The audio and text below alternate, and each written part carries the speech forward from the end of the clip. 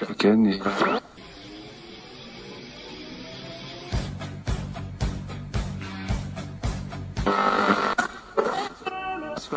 ce qu'il fallait.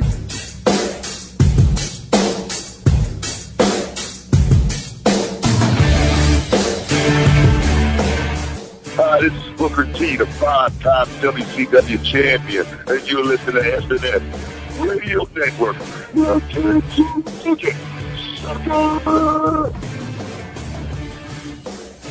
Yo, monkeys, it's me, DDP, the king of bada bing, the master of the diamond cutter, the three-time world champion.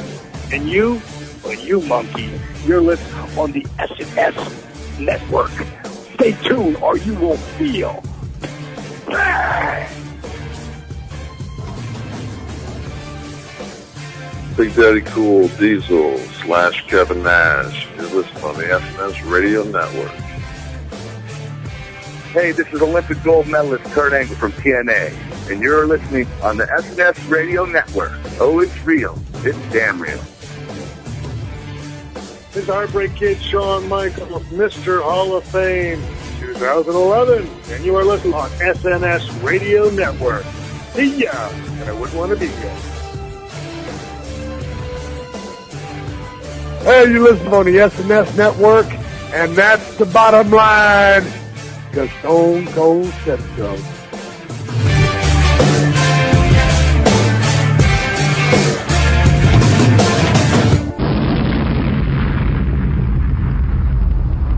The world is listening.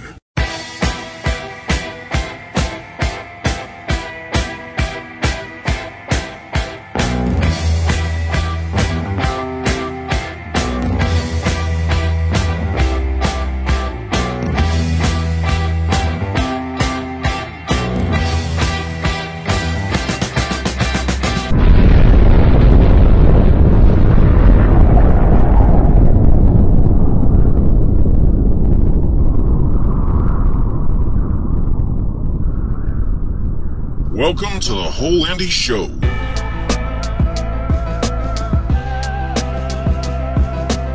Your dedicated home for all things indie in the world of professional wrestling and sports entertainment. When I say, I mean what I mean, I say, and they become anthems. I told you, if you let me out of my cage, I'm gonna pile of bodies to the sky. They just gave me a live mic on pay-per-view. So, if you all don't mind, I'd like to get a few things off my chest. My name is Kevin Steen. And fuck Ring of Honor! Fuck you, you're wrong. Fuck you, we're right. Because you have all made it to the dance. Because believe me, this is the dance. With your hosts, Ashley is my name. You ripped out my heart! You took everything I believed in and you flushed it down the damn toilet! You flushed my heart! You flushed my soul! And now it sickens me to sit back and see other people making the same mistake! And the Sun City Savior, Randy McWilliams. There are so many amendments in the Constitution of the United States of America. But I plead fifth. 1, 2, 3, 4. Fifth. And welcome one and all to the Whole Indy Show. I can't be bothered to work out what number episode this is. Probably 6 or 7. Don't take that for granted that I've got that perfectly right. If I have, that is probably the biggest fluke in wrestling since David Arquette winning the WCW title. But anyway, Ashley is here, and joining me as ever, Sun City Savior, as he's introed, Randy McWilliams. Randy, how you doing this week? I'm doing pretty good, and now that I think about it, I've imagined David Arquette has a replica world championship and used to be with Courtney Cox and all that. They divorced. So did she get the title in the divorce, or Did she become champion because of that? It's probably like Lake Hall and the belt has been split in half. You get your half, I get my half. Mine's got more jewels on it though, so ha! Oh no, wait. Dewey, Cheatham and Howe, apparently or whatever. Oh no, we'll get Joseph Park in. Park. Apparently there needs to be an even number of jewels on each side of the belt. So you have to take 2 of them off with your suit, get a crowbar them off and super glue them on the other one. Or just smash him in Mr. Perfect style, even though he broke the title. Do the reverse Mr. Perfect and just smash it back in. Or stick him on with gaffer tape and right over the gaffer tape Sabu. But anyways. Oh man, that shit's still funny to me that they have to title. Still, speaking of funny, we'll actually go into the news with the fact that after the stuff that happened a few weeks back on Raw, there is word that Andy Kaufman could be inducted into the Hall of Fame in the celebrity wing. Which, to be quite honest, to me, is long overdue. Okay, Kaufman never had a WrestleMania moment, but I think... Well, he died before WrestleMania ever happened. Well, yeah. To put a dour note on it, yeah. Well, that's if you believe he's dead. It was his feud with Lawler on Letterman that really got some notoriety to wrestling in the early 80s. Yeah, Kaufman he was the intergender champion of the world, I remember he did some wrestling sketches back on his appearances on Saturday Night Live. Well, I should say wrestling sketches, but he would wrestle a girl, and I think it was like a pull or something, or he would wrestle them nonetheless. And then the Kaufman Lawler feud, of course, Kaufman taking the pile driver, getting his neck broken as a result. Andy Kaufman playing the total heel. I remember reading a book about Kaufman, and he was a huge wrestling fan growing up. Really I believe a fan of Gorgeous George too, so helped him be a heel at that, and just how Kaufman was in general, really, he was a born heel, if anything, for wrestling. Although I could see him as a pretty interesting face, especially if he did a Foreign Man or Kafka. Yeah. But I'd like to see that, because when you got people like Drew Carey, who I know he's done a lot behind the scenes to help out wrestling, but in front of the camera, all he's kind of done is a Royal Rumble match. Although very memorable, but yeah. Yeah, the moment was good, but it's yeah. I just think of it now and think back to Kane's speech that he made on his childhood and think what would have happened if it wasn't Drew Carey, if Drew Carey was in the place of Pete Rose. That would have been... Every year, Drew Carey tries to attack Kane. That'd be an interesting Whose Line Is It Anyway? Yeah. First, definitely. But well, Wayne Brate, he just had the one appearance. He gets over with the crowd and then Orton RKO's him right when he gets in the ring. Bang. That's it. I was like, that was kind of fucked up. That was awesome. That was kind of fucked up considering. Just a celebrity actually getting over with the wrestling on does that make Orton the comedy killer? Yeah, more often than not, because he really doesn't have moments of funny on his own, at least not intentionally. Orton the comedy killer. Oh well, there was that dance he did. 12 rounds 2. Yeah, he's definitely the comedy killer. Oh shit. Or maybe franchise killer after this, but we'll see. I'm still intrigued to see what the 12 rounds are for somebody with an ambulance.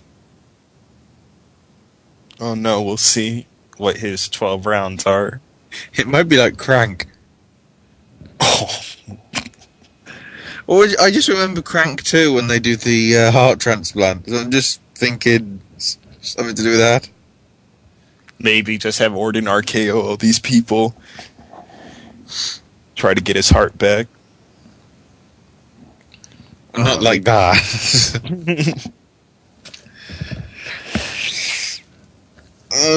That's kind of disturbing, and let's go to another disturbing thing. Apparently, WWE's interested in Zipper Chase. Now, most of you are probably going, "Who's that woman?" But it turns out she's in the Lingerie Football League. Ooh. Which is promising because she's hot. Yeah. But then you keep in mind, hang on, she's in the Lingerie Football League. Which obviously is pretty athletic, but it's not like the kind of stuff that you're going to get on the NFL week on week. Well, yeah, the fact that they're dressed in lingerie is the glaring example there. Yeah. And the other fact as well that... but then you take into account that Sarah Del Rey's training them. That if could the be rumors interesting. to be believed and everything that we've reported over the last few weeks and whatever. So, I don't know what to think about that, but... It seems kind of odd. Sorry to cut you out there. It seems kind of odd considering the whole initiative, like you brought up with Sarah Del Rey, the whole initiative to assign women's wrestlers. Even though there's, depending on whatever reports you believe, and of course via the internet, any report is true, that Triple H is more interested in the tag team division than the women's division, and the Del Rey thing, then with Mercedes KV, who we thought was Mercedes Martinez. Boy, was the internet wrong on that. But and hell, I even report on that too, so I blame myself and the internet or something like that. But yeah, nonetheless, hang on, he blames himself. There's a paradox starting to appear. Yes, it is a really bad paradox. Speaking of paradoxes, I'm trying to make this link here, people. It might be tenuous and all that, but there was a lot of praise or a lot of interest in the fact that WWE had signed up Del Rio's brother to developmental, who apparently his name is Guillermo Rodriguez. So is it coincidence that he has the same name as the ring name for Ricardo? Not necessarily. Rodriguez is a relatively common name. It is to an extent. They might be going with that. I believe. I probably had to look it up before I do say it, but I want to say for some reason Del Rio's last name is Rodriguez, even though I'm most likely wrong on that. Keynote is, though, about this Rodriguez guy is that he's crap. Word is that apparently he has no clue what the hell he's doing in the ring. But then, considering that he's never wrestled before, which is astounding, WWE picked somebody up that hasn't wrestled before.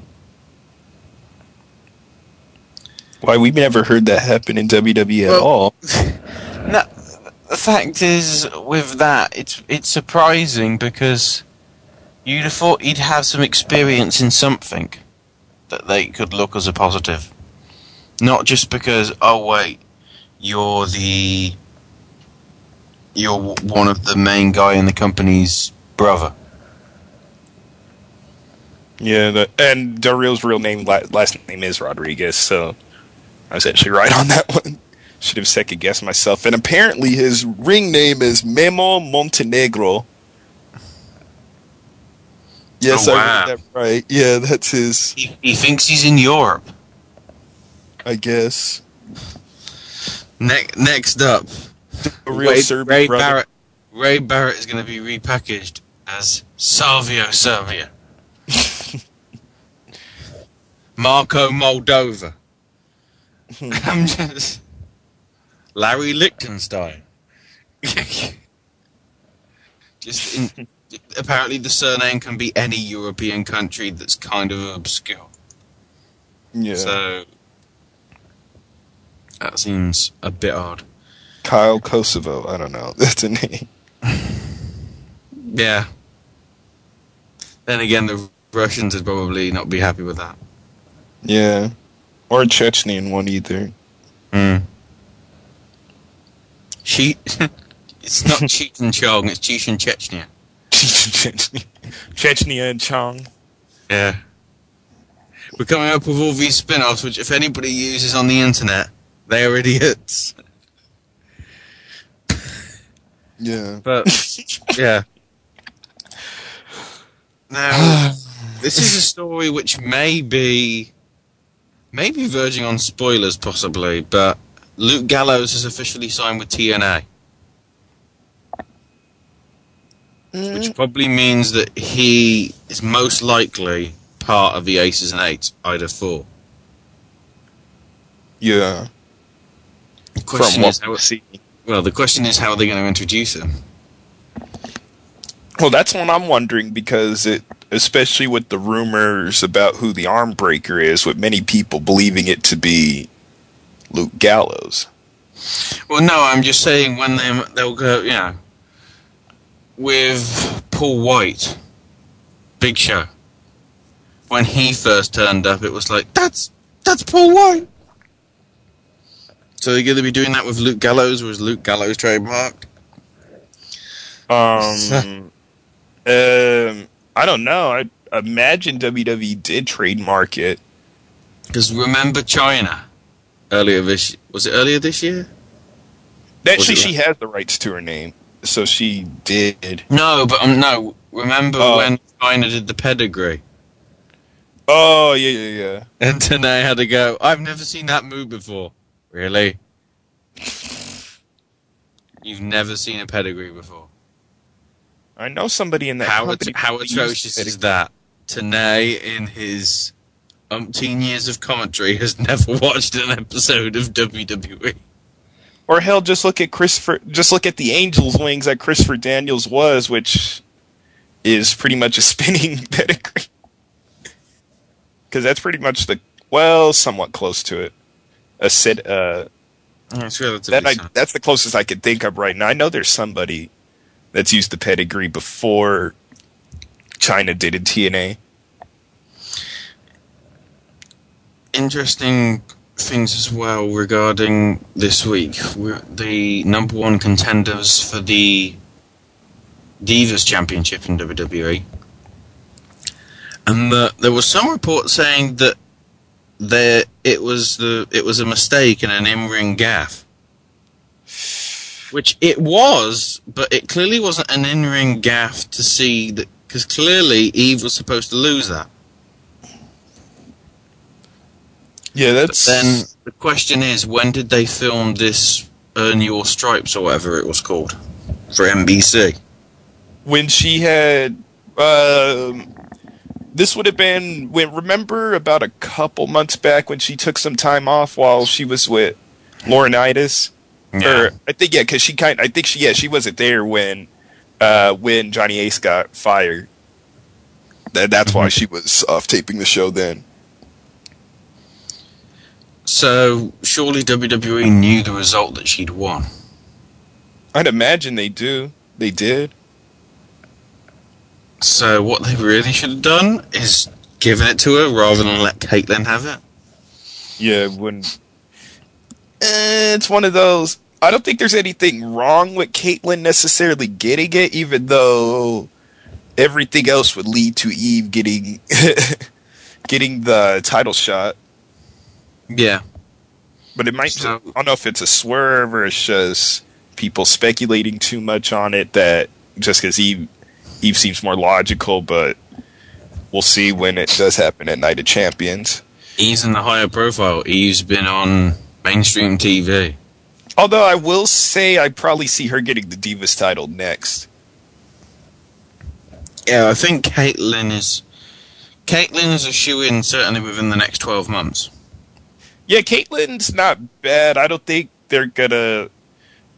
she'll be, well, an early prediction here, but I don't know. I don't think she'll get the win on Layla here like that. I don't know. I doubt it. But I think that could be like a no contest. Because I'm just thinking Eve could be the referee. Or that, or... I don't know, maybe Caitlyn does win it and then she just gets a short reign, or just Eve gets it right after, but we'll see. Or they just go, screw it. One of them looks like... One of them's British, one of them looks like Christina Aguilera. Make out in the ring, nobody will give a crap. And then Vicky comes out and going, this is boring. And then all the guys in the crowd going, no it isn't. Don't you dare, Vicky. Well, no, as awesome as that would be to see Layla and Caitlyn make out, I think HLA proved that even girls making out will not necessarily be appealing to wrestling fans. But then again, that was in 2002. Well, then again, 2012 being PG, I highly doubt that shit's gonna fly. Should probably smack your ass or something, but that's about as close as you can get. Another little tidbit story that surprises me. Miz apparently got bad heat on him for his commentary on Raw this past week. Is this all from Andy Knowles or just one? No, apparently it's backstage as well. So, as some kind of punishment / training, depending how you look on it, they made him commentate on Saturday Morning Slam. They made him... Say that again? They made him commentate on Saturday Morning Slam. Oh, The Miz? Yeah. I thought he was alright. There was nothing wrong with him. The only thing that was really odd to me, if anything, was that he was supporting the faces, which is kind of the role you tend to get when you're against Cole. Either way, because this that happened when CM Punk was on commentary. Back then, he was. So I don't think that's necessarily being faced in the commentary. Yeah, it's odd to do that, but in a way it makes sense in some weird fucked up way. I don't know why it does, but I think it's just to have kind of the banter back and forth between the two, even though you would think of all the people, of all the kind of smooch like. And actually, it's brought out the better in Michael Cole. Because now that Cole's toned down his heelishness, it's like you've got, and because you had Lawler or whoever now commentating on the matches, you can clearly have some kind of proper commentary with the two, rather than just bickering between the two about who's the heel, who's the face. Yeah. Which is what I like. Face-related stuff. Apparently Jack Swagger could be returning in a few weeks to his home arena in Oklahoma as a face. Which, you know, I have full credit for WWE for doing it, but I'm just thinking, why is this happening to the wrong guy in the wrong way?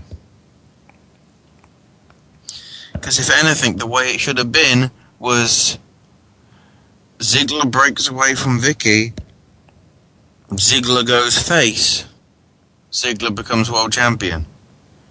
And it seems like Swagger's going to do it before Ziggler does.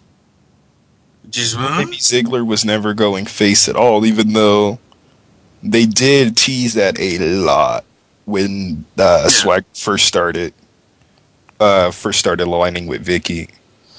They really, I think that was more of a baited switch than anything, because I was certainly thinking they were gonna that was gonna lead to a feud in some way with, more than likely, Ziggler going face, because I don't think you can ever have a face Vicky Guerrero again.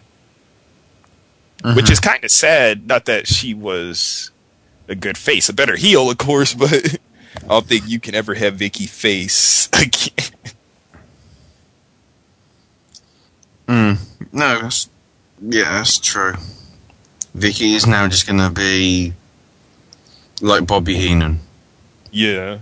You love them, but it's the case of you love to hate them. Yeah. Well, over time, she'll get her just due. Because WWE fans aren't that fickle forever. And the key, I think, a good way to segue from you've got to hate them, Floyd Mayweather. He's apparently said that he's at WrestleMania 29, and word is as well that they've also reached out to Pete Rose again. Basically former people that have been involved with WrestleMania. So Mr. T, Jenny McCarthy. Okay, now I'm trying to think of any other celebrities that are involved in WrestleMania that they could bring back. It's Pamela Anderson, Burt Reynolds, Willie Nelson. To throw one out there. I'm gonna start throwing some obscure ones out there that I remember. Steve Martin. Steve Martin was that, or was he? I must have been a fan. I don't remember seeing him. Hang Alex on. Trebek, Steve Allen. Steve Allen, that's the one. Then G. Gordon Liddy was somebody on there. The what's her name? Clara Peller. The even though this was before my time, the Where's the Beef commercials from Wendy. She was at WrestleMania 2. Susan St. James, arguably the worst guest commentator they've ever had. Who's the kid from Home Improvement? Jonathan Taylor Thomas. The Miller Lite Catfight Girls. Ice-T. Ice-T. Biscuit.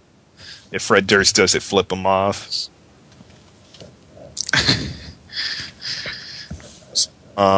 So with the way that it's going on, it looks like they're trying to bring out as many big guns as they can for WrestleMania 29. Oh, I forgot Kim Kardashian, and to piss people off, Snooki. Although I'll be goddamn it, Snooki did some stuff in the ring. I'll be goddamn it, she didn't do a space. Are we gonna have baby wars between her baby and Taker's baby? Her and Michelle, because since Michelle just had her kid recently. Yeah. Take a baby and Snooki baby. Take her baby. Okay, those two words I just said sound way too much like something from Starsky and Hutch. So let's step away from that quickly. Christian, you may have noticed that he hasn't been around for quite a bit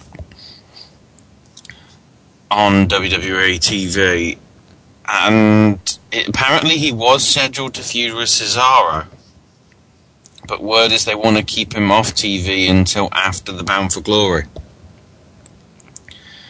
which is apparently relating to the fact that Christian is going to be inducting Sting into the Hall of Fame for TNA in the dinner that they have the night before.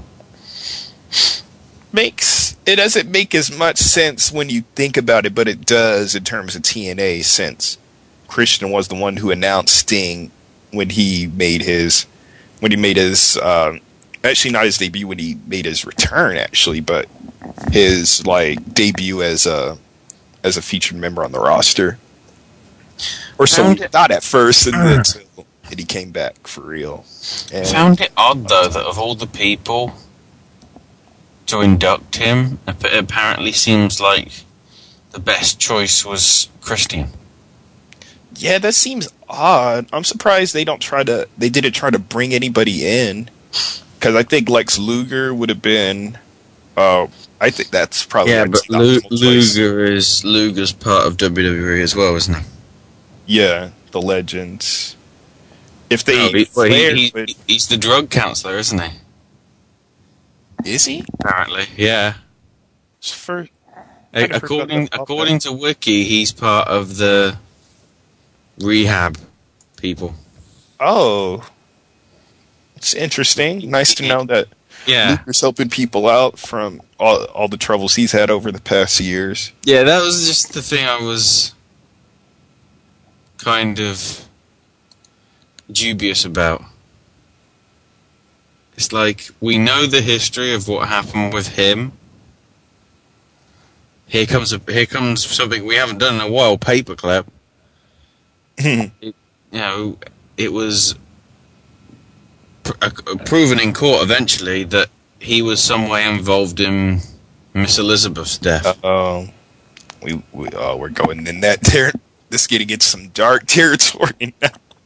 That was the paperclip that I wanted to go with. That's all I wanted to say. If you want to find all the details about that, look on Wiki, look on I would say look on TMZ, but that probably happened before TMZ ever really got rolling. Oh, yeah, 03, this would have been. Well, I can't really say anything about dark territory because I know I made a horrible joke about. Well, it was actually kind of funny, but it was pretty fucked up on an old SNS show a while back, which will give you a reason to look into the archives. I think it was I forgot what it was. It might have been just talking with JJ, but I won't go into the joke here. Normally I would, but I really don't care to at this point, and it's better to leave that situation behind due to the gravity of it. Something else that's been left behind is Triple H's hair. Oh. Because he's basically... I guess the ironic thing is we could now call him Sean. Because the ponytail is gone. The long hair is gone. He's trying to look more... He still has most of his hair. Or he's trying to actually look less like his porno equivalent from China's Queen of the Ring. Which, yes, I have seen. And when you have one line that goes, Bret Hart, of course, trained by his dad, Stu Hart, who had a massive cock. That's just something was whoa. Well, It's funny, but also hang on. And that was porno-wise. I don't know whether I watched it for the porno. I just watched it for the fact that Ron Jeremy was in it as himself. What is that about?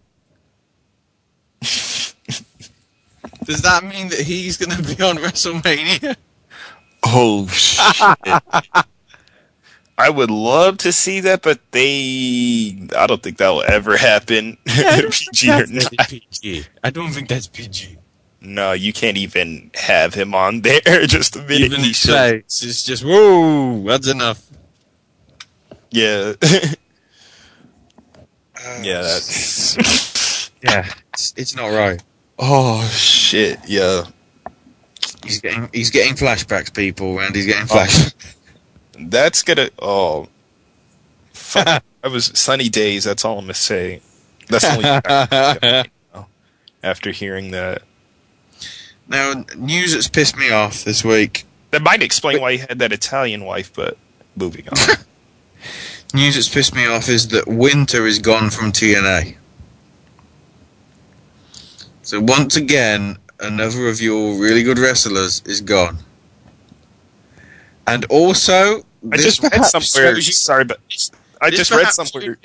This shows you the drawback to that whole Beautiful People angle. When Angelina Love got bloody drugged. Or at least they claimed it. Or I think they said she knew what she was doing the whole time. Or at least that's... Yeah, at first it was like, go on, have this pill. You're on drugs, yeah. That storyline could have been something very weird at first. Well, that was the whole point of it, to be weird at first. Started off weird, yeah. It got weirder than it needed to be. Not that there was anything wrong with her, like, the whole stalking thing, which was weird in itself, but that made sense given the mysterious character. But then it just went a whole nother route that I felt it shouldn't have gone. And it really did no wonders for him. They had that title reign, or I believe Angelina Love did. Yeah. Herself, yeah, and then... It should have been it should have been the genius thing that Winter never actually physically wrestles anybody. Because she was like this person that was there and wasn't there. And there was like some promise with her too, because they really built her up as this, I don't want to say a monster, but more like she was a good wrestler. Stable, yeah. Well, yeah, she's a good wrestler at that, but very unstable. Yeah. Almost in a way like AJ without the boyfriend drama. Well, add the whole lesbian angle. AJ, but only German British. Only German British. German British, yeah. Well, yeah, technically she is German because she was born in Germany, meaning you get German citizenship if you were born there. Little fun. There you go. Paige, take note. Just feel yourself as from Germany. Oh, Paige is doing awesome on NXT. Yeah. And I'm surprised they let her use her finisher, too, the Nightlight. I don't know, did you think they would let her use it? I'm guessing with her, though, they don't spell it KN9. Well, yeah. That's too much of an angle to her. Because she had another finisher called Rampage, but I forgot what it was exactly, or if that is the exact one. But, well, yeah, they can't call it Nightlight since she's no longer Brittany Knight. Well, they could, but we'll see what. Well, she is, because that's her real name, I think. Actually, it isn't. Her real name is her mom's name, Soraya. Oh, okay, yeah. But, yeah, sad to see Winter go. Yeah. Hope that wherever she goes, she does well. Because she could do quite a bit in Shimmer. Yeah, I can see. I believe she's wrestled in Shimmer before. She's done some Shimmer stuff, yeah. Okay. And I was reading not too long ago that she had did NWA Championship Wrestling from Hollywood tapings. Hollywood. So that's something to look at. And final story. Somebody who watches it. It's actually at a lot of the shows, too. Final story that's also been doing rounds this week is... sorry. There's something that's just come up that I've been disturbed by. Apparently Vince McMahon is a big fan of Darren Young and Titus O'Neil. And quote-unquote, Vince is said to like their swagger. If Maroon 5 are listening, your idea is so going to be stolen, and they're just going to have Darren Young and Titus O'Neil dancing out to moves like Jagger. And then it'll be moves like Swagger and Jack Swagger as their manager. It's a good thing. Or the Soaring Eagle will come back. Yeah, or the Soaring Eagle will come back. Oh, shit, the Soaring Eagle. It'd be even funnier if they Chavo Classic to do it. The last story was regards the ongoing saga with the WWE Network. Because there were some reports saying that due to the fact that nobody was interested, the WWE had indefinitely suspended all their plans for the network. Which was surprising considering how NBC got pretty decent views for their WrestleMania package that they had on a few weeks before. And the fact that quite a lot of people have I'm trying to think of how many TV networks Raw and SmackDown has been on in the last 5 years. Raw's been on USA for that time, certainly. SmackDown's been on 3. Yeah, CW, My Network TV, and Sci-Fi. Yeah, so clearly people... And then, of course, you've got all the other shows like... Oh, no, CW Saturday Morning Slam, isn't it? Yeah. So, yeah, it's intriguing, but now it's apparently been updated and there's zero truth in it. There's also another one that's also saying that WWE will be producing content for the new NBC Sports cable network that previously was the Versus channel. Which, yeah, that could make sense, but that could be as well having some of the archive libraries. Yeah. Because I don't know whether WWE has the access to the NWA archives. Because I know ESPN they still show that quite often, I think. I think they still do. ESPN, the AWA stuff. The AWA? I don't have, because I don't have, what was I going to say? Used to have ESPN Classic, well, when I had TV to begin with, but even if I had it, I would not be able to see that channel. But yeah, they did air that. They actually aired some other, there's another promotion I've seen to remember then. GWF was one they aired, and yeah, they still currently air AWA Championship Wrestling. Yeah. So, I think that's what... There is one news story, but it ties into what we're probably going to talk about next.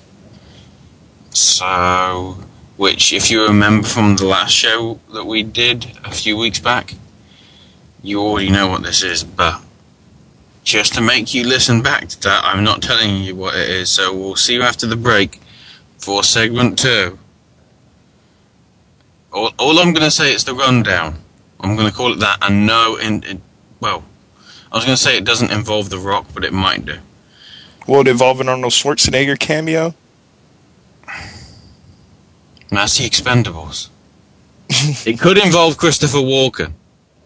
Well, he wasn't. You don't remember Arnold had a cameo in the Rundown? No. In the very beginning, The Rock is walking down. I forgot what he said to him exactly, but I know Arnold's in the Rundown. Did he say yippee-ki-yay? No, that's Bruce Willis. So the Planet Hollywood. That kind of shows that I've seen Expendables too. I still need to see that. That's just a random. When Chuck Norris just randomly appears for about 3 minutes, and then isn't in the movie again until right at the end, and then it's like, hang on. In the same, with the scene that you've got Statham and Stallone and Cruise and Lundgren, and then all of a sudden just turn up. You've got Willis and Schwarzenegger, and then Norris turns up, and then Jet Li. Oh no, wait, he leaves at the start of the film. What a swerve, bastards! Nice to know you neglected the fact that I said I haven't seen the movie, but oh well. I haven't spoiled anything. No, it's alright. I haven't spoiled the big thing, but it's just, if you look at the way they promoted that thing, it's like, Jet Li, he's in this. He's only in it for about 10 minutes and then he's gone, and it's like, seriously? I wanted to see a Jet Li film, and all I see is a few minutes, and then he buggers off with a parachute? God damn it! So some disappointment there for maybe some fans who wanted to see Jet Li in The Expendables 2. Well, considering the trailer keeps mentioning Jet Li's in it after Jason Statham, which Statham's in it a lot.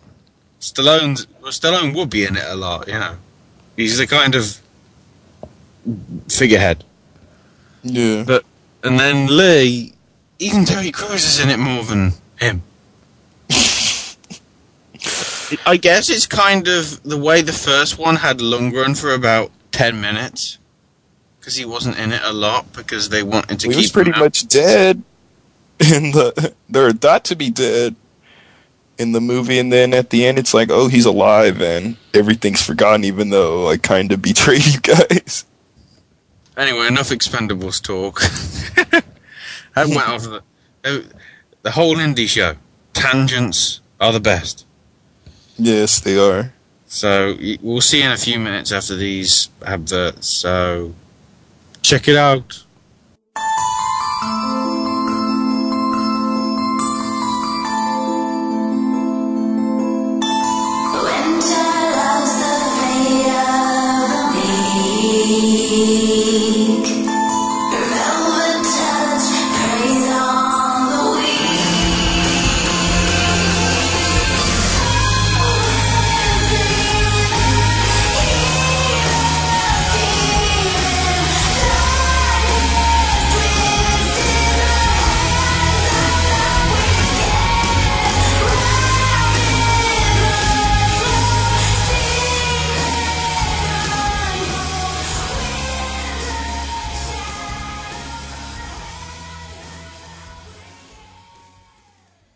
Ladies and gentlemen, I'm here to show you how being a Wrestling News Live family member and diehard listener can change your everyday look on life. Example, here's the brand new commercial from Subway. Hi, Samantha. Hi, Todd. Do you want to be my boyfriend? Sure. Great. Give me a melt. My melt? Yeah, I'm your girlfriend now. I don't think this is working out. Now let's replay that commercial and show you what Todd would have said to her had he been a member of the Wrestling News Live family. Hi, Samantha. Hi, Todd. Do you want to be my boyfriend? Sure. Great. Give me a melt. My melt? Yeah, I'm your girlfriend now. Shit, bitch. Who the hell you think you are? Give me my sandwich back. Bitch, please. Better be willing to give me some of that pussy before you get some of my sandwich. Shit. Ladies and gentlemen, this is just another example of how becoming a member of the Wrestling News Live family helps you live a better life. Standing ovation here. Let's go to our ring announcer. The following podcast is scheduled to take you back in time. Host, ring announcer Sean Beckerman brings you pro wrestling nostalgia featuring classic moments and old school themes. So buckle up and go beyond the bell each and every week on the SNS Radio Network. It's go time!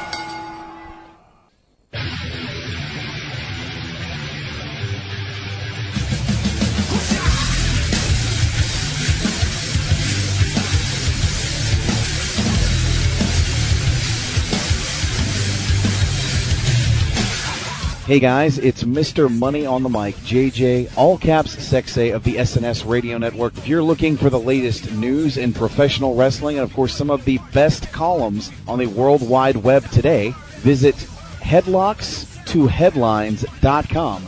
That's headlocks, the number 2, headlines.com. It's the official news site of the SNS Radio Network. You should make it your official news site as well.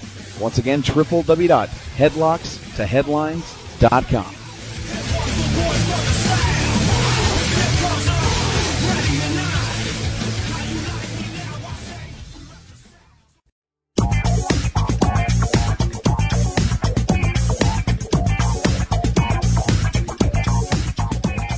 What is up, my SNS peeps? I am the sensational sequel, Sensational Sean. And Ashley too. Yes, it's still my name. I haven't changed it yet. If you don't know who we are, I mean, we have this really cool show on the SNS Radio Network. It's called The Open Book. We cover wrestling, any big news that happens in the week, but we more so cover the pay-per-views. We talk about how they went and how we think they should have gone. We cover a little thing called fantasy booking. We also cover all the biggest gaming news, games that have come out, and game reviews.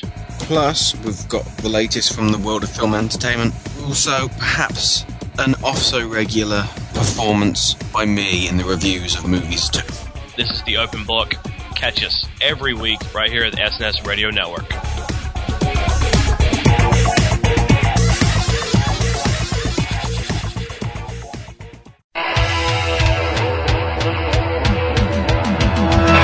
Try to be best, cause you're only a man, and a man's got to learn to take it. Try to believe, though the going gets rough, that you gotta hang tough to make it. History repeats itself, try and you succeed.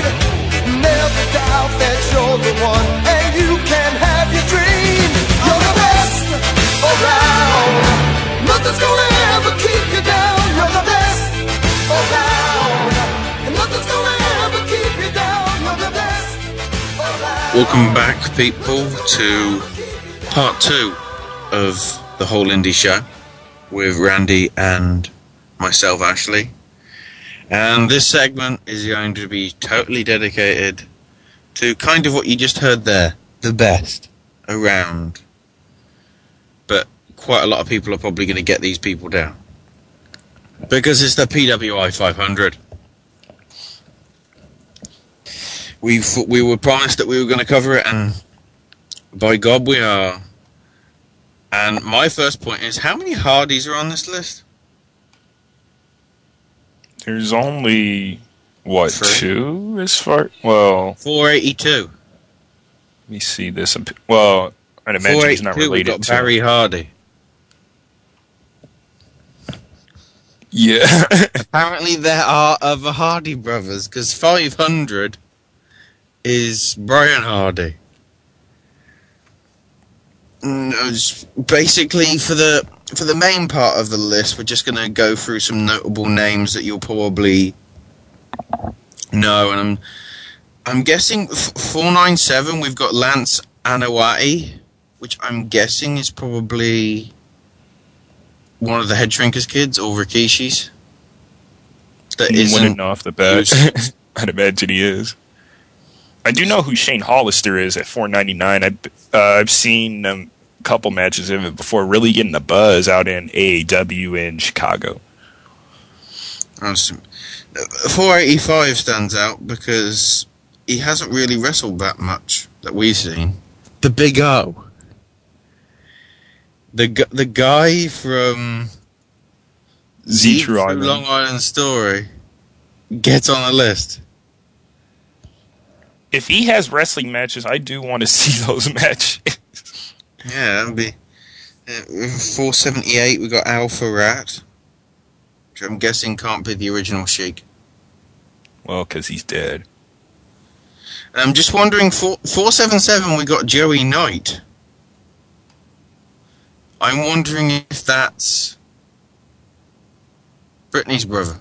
I believe not. Okay. One of them, I know one's the Zebra Kid, and I forgot who I know there's either one or two other brothers she has that wrestles, but I do not believe it is. Yeah, her older brothers are Roy Knight, or Roy Beavis, I should say, the Zebra Kid, and Zach, whatever. I don't know if his last name is, but Zach, her brother Zach.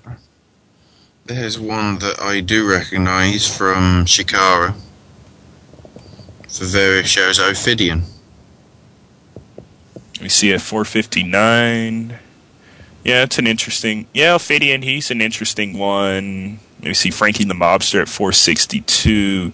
Watch... that's somebody that... I'll put this as a paperclip. Watch his promos. And I mean this. Watch his promos.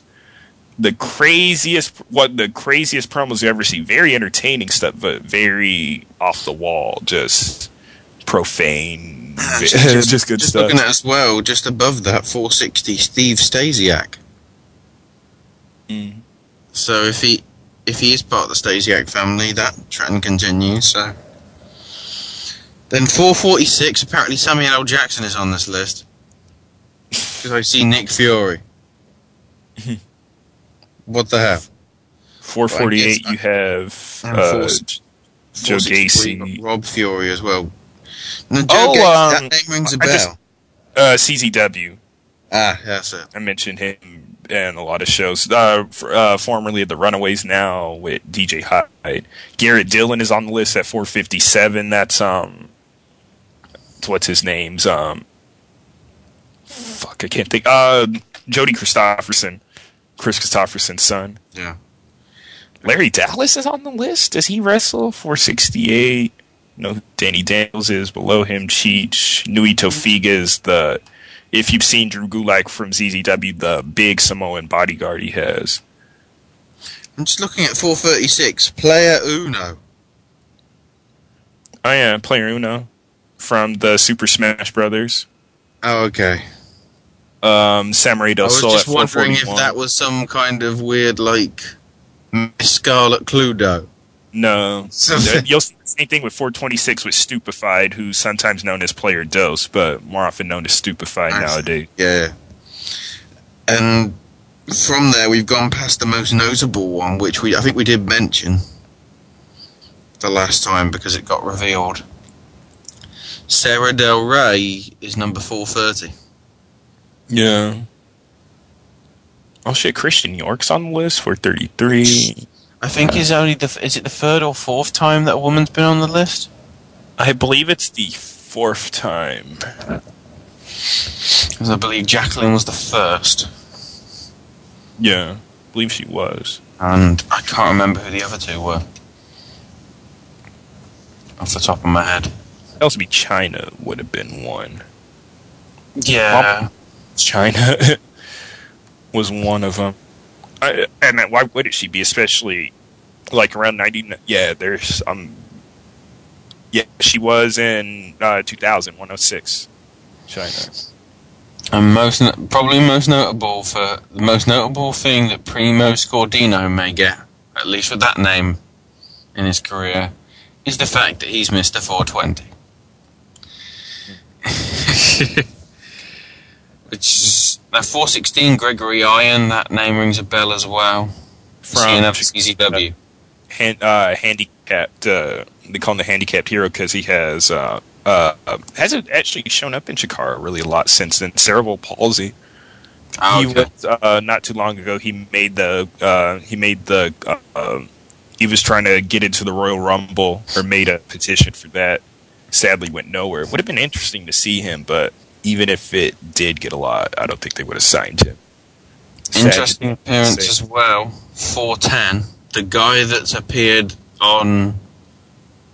I don't know how many promotions he's appeared in the last 6 months. Okay. PWG, WWE as of recently, TNA, NWA Championship Wrestling from Hollywood. So that's at least 4. Yeah, Scorpio Sky / Mason Williams. Mason Andrews. / whatever his name is with the old. Yeah. Anger Management. And then also a notable name in the third. Well, is it the first 100 or the last 100? It's the first one. It's the first 100 that we're covering, but it's basically from 401 down. At 401, Garrett Bischoff. Being put over Bandito Jr. at 402, Sexy 80 at 403, Sin Bodhi at 406 also. And he was bound to be on there regardless of his talent, which both of us and most people are in agreement we think he sucks. And just was gone. Nobody gets his props. 395 Israel. Atu at 394. The guy who, when Loki made his debut in Evolved, he knocked him the fuck out with a capo kick. Like, legit knocked him out. Atu found out the hard way. And Atu's a pretty big Dasher Hatfield at 385. Mm-hmm. Here comes a Botchamania moment, people. 381. Super Dragon! A Super Dragon who made his return back at Steenwolf, or at least his return, and his in-ring return would have been at the next show, Fear. Then he had another match at Kurt Russell Reunion, then he got injured. And apparently, over an interview he did recently, he won't be back to 2013, which is sad considering he had just coming back from retirement, pretty much for 3-year retirement. Oh, we got Dave Christ 373. Is that Dave that's going for the CZW title? It's the one that's going on right now as we're taping it. I don't know if the match is on right now, but the main event down with the sickness. Notable placement here, 371, Jimmy Jacobs. That's interesting. He hasn't really wrestled as much, especially since he's been Ring of Honor. I know he still wrestles. Well, he still wrestles, AEW being one. Silvio's an interesting one, 378. He's appeared on Ring of Honor. His name recently brought up at did a dark match recently in TNA. Yeah. DJ Hyde at 367. Interesting one. Bobby Fish, 369. Robbie McAllister, 370. Oh, okay. Yeah, I know where I've heard that name before. Tiger Mask 4, I should say, really. Yeah. 363. And then, by the looks of it, the lowest of the WWE talents at 356, Percy Watson. Actually, no, because I had mentioned Garrett Dillon being on there. He's is he FCW? FCW. Oh, if you want to, certainly Percy Watson's probably the most high-profile one that most people will know. Yeah, because unless you knew, especially not knowing from the name, that it's his son. Ricky Reyes at 358. I haven't seen a lot from Brandon Gatson at 359. Andy Ridge at 360. Jake Christ at 361. Amazing Red at 353. Luke Cox 352. Leah Keat 351. 349 Drew. Let me see what's Greg Excellent at 347. Excellent. Electro Shock at 346. And Gulak at 345. Kendo 7 at 343. Who's 7?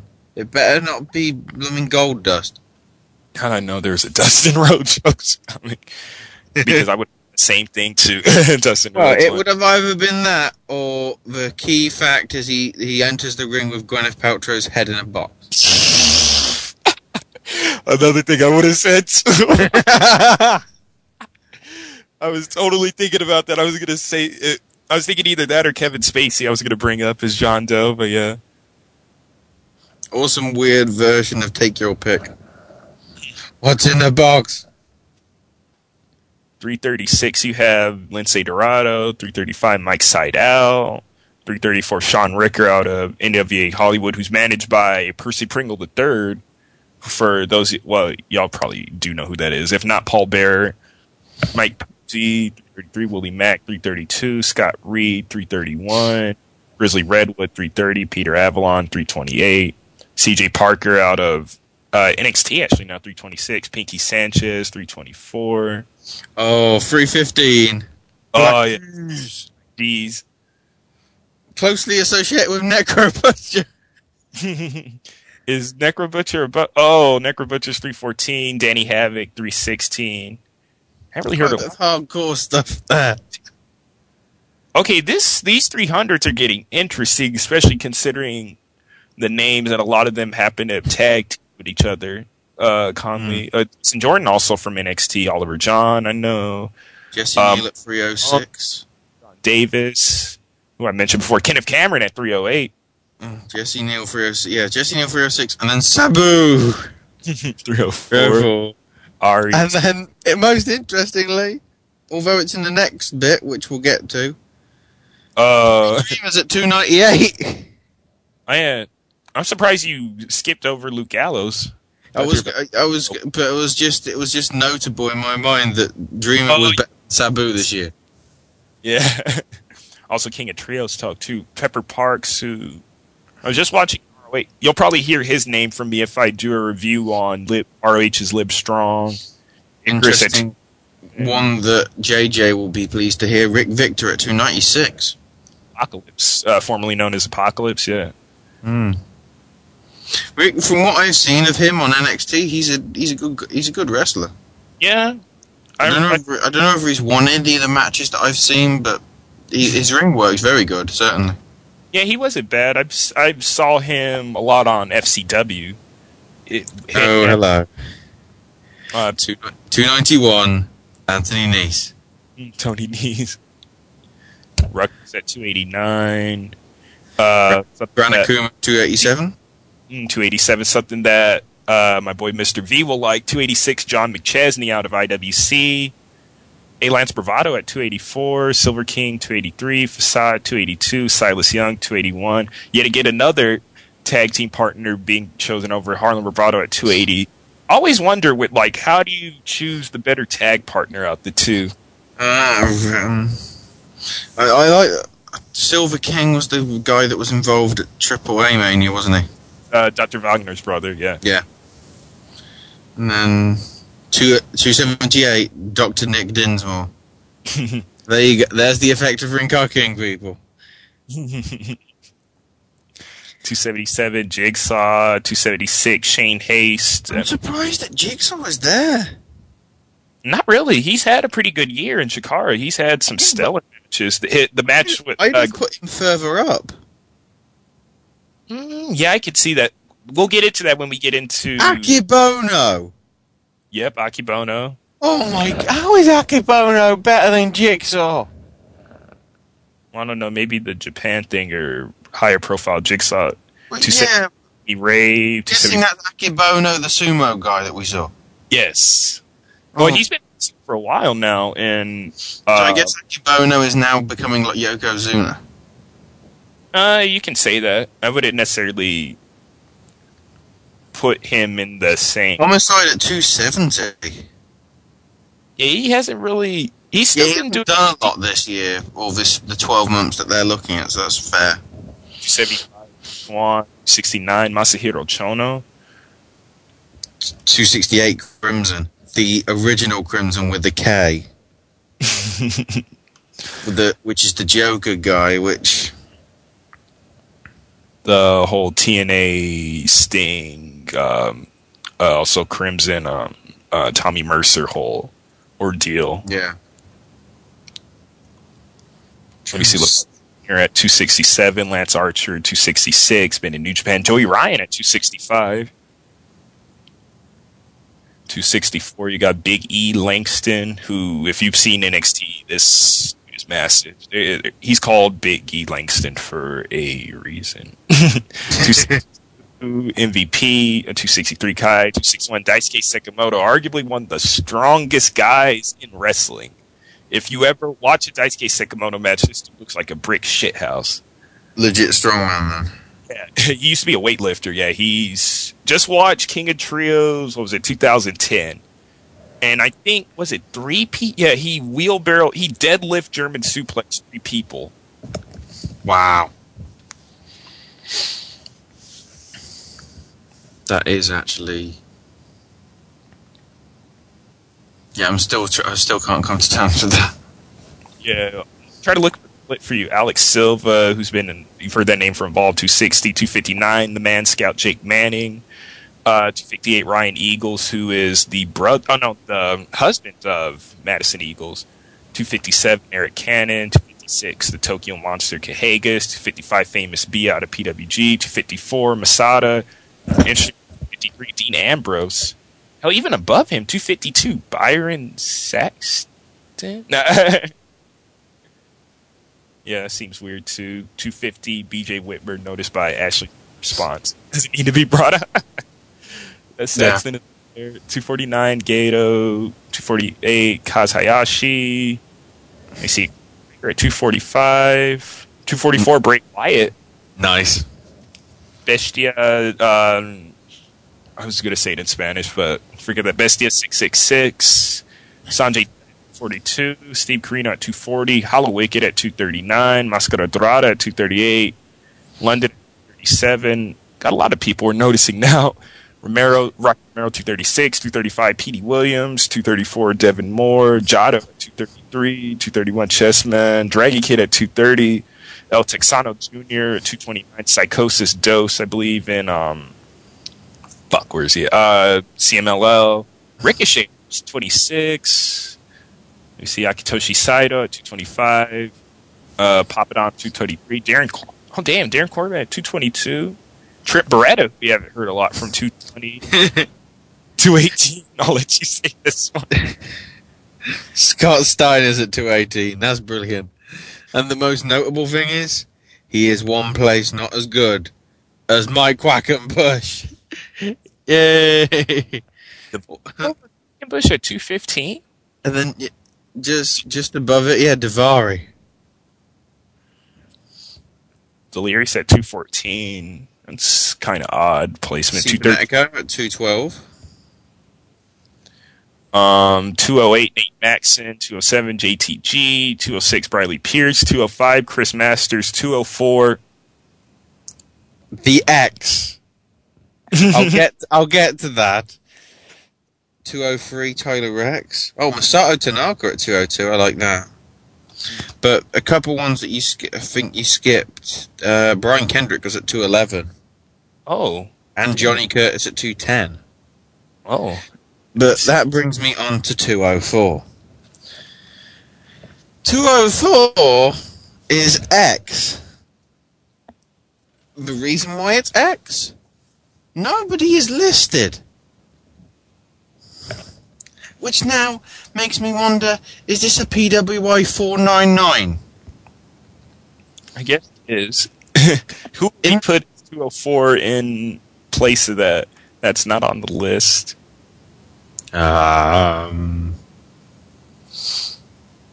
trying to think. Somebody that's wrestled this year. Just, I'm trying to think. Hang on. I need to. Because we're looking at this document in Microsoft Word. I think I might have to do a Control and F, which isn't a paperclip; it's a search. But yeah, 204 will. You can put whoever you want for 204, regardless. He isn't on the list. Let's just say The Rock. You know what? Oh, okay, yeah, you could go with The Rock. You know who's 204 going to be? Since there's nobody there, Little Jimmy. There we go. But yeah, there is an X. Like, we shit you not, there is nobody listed at 204. Yeah, there is an X for 204. We'd tell you if there was actually somebody there. Yeah. But there isn't. It's kind of notable. Yeah, that's really fucking notable. 201 was I'm just wondering if it is The Rock and they haven't delivered his word in there via satellite quick enough. I don't know, but now into the 200, and I'm kind of surprised that to close out at 200 is Eddie Kingston. Yeah, I'm really surprised. He's ahead of Rob Terry at 198. Corey Graves at 199 is... I don't mind Corey Graves, but yeah, that's weird. McGillicuddy's 196 and Jack Evans 195. But apparently McGillicuddy is behind Drew McIntyre. Let me see. Okay. Yeah. What has McIntyre done in the last 12 months?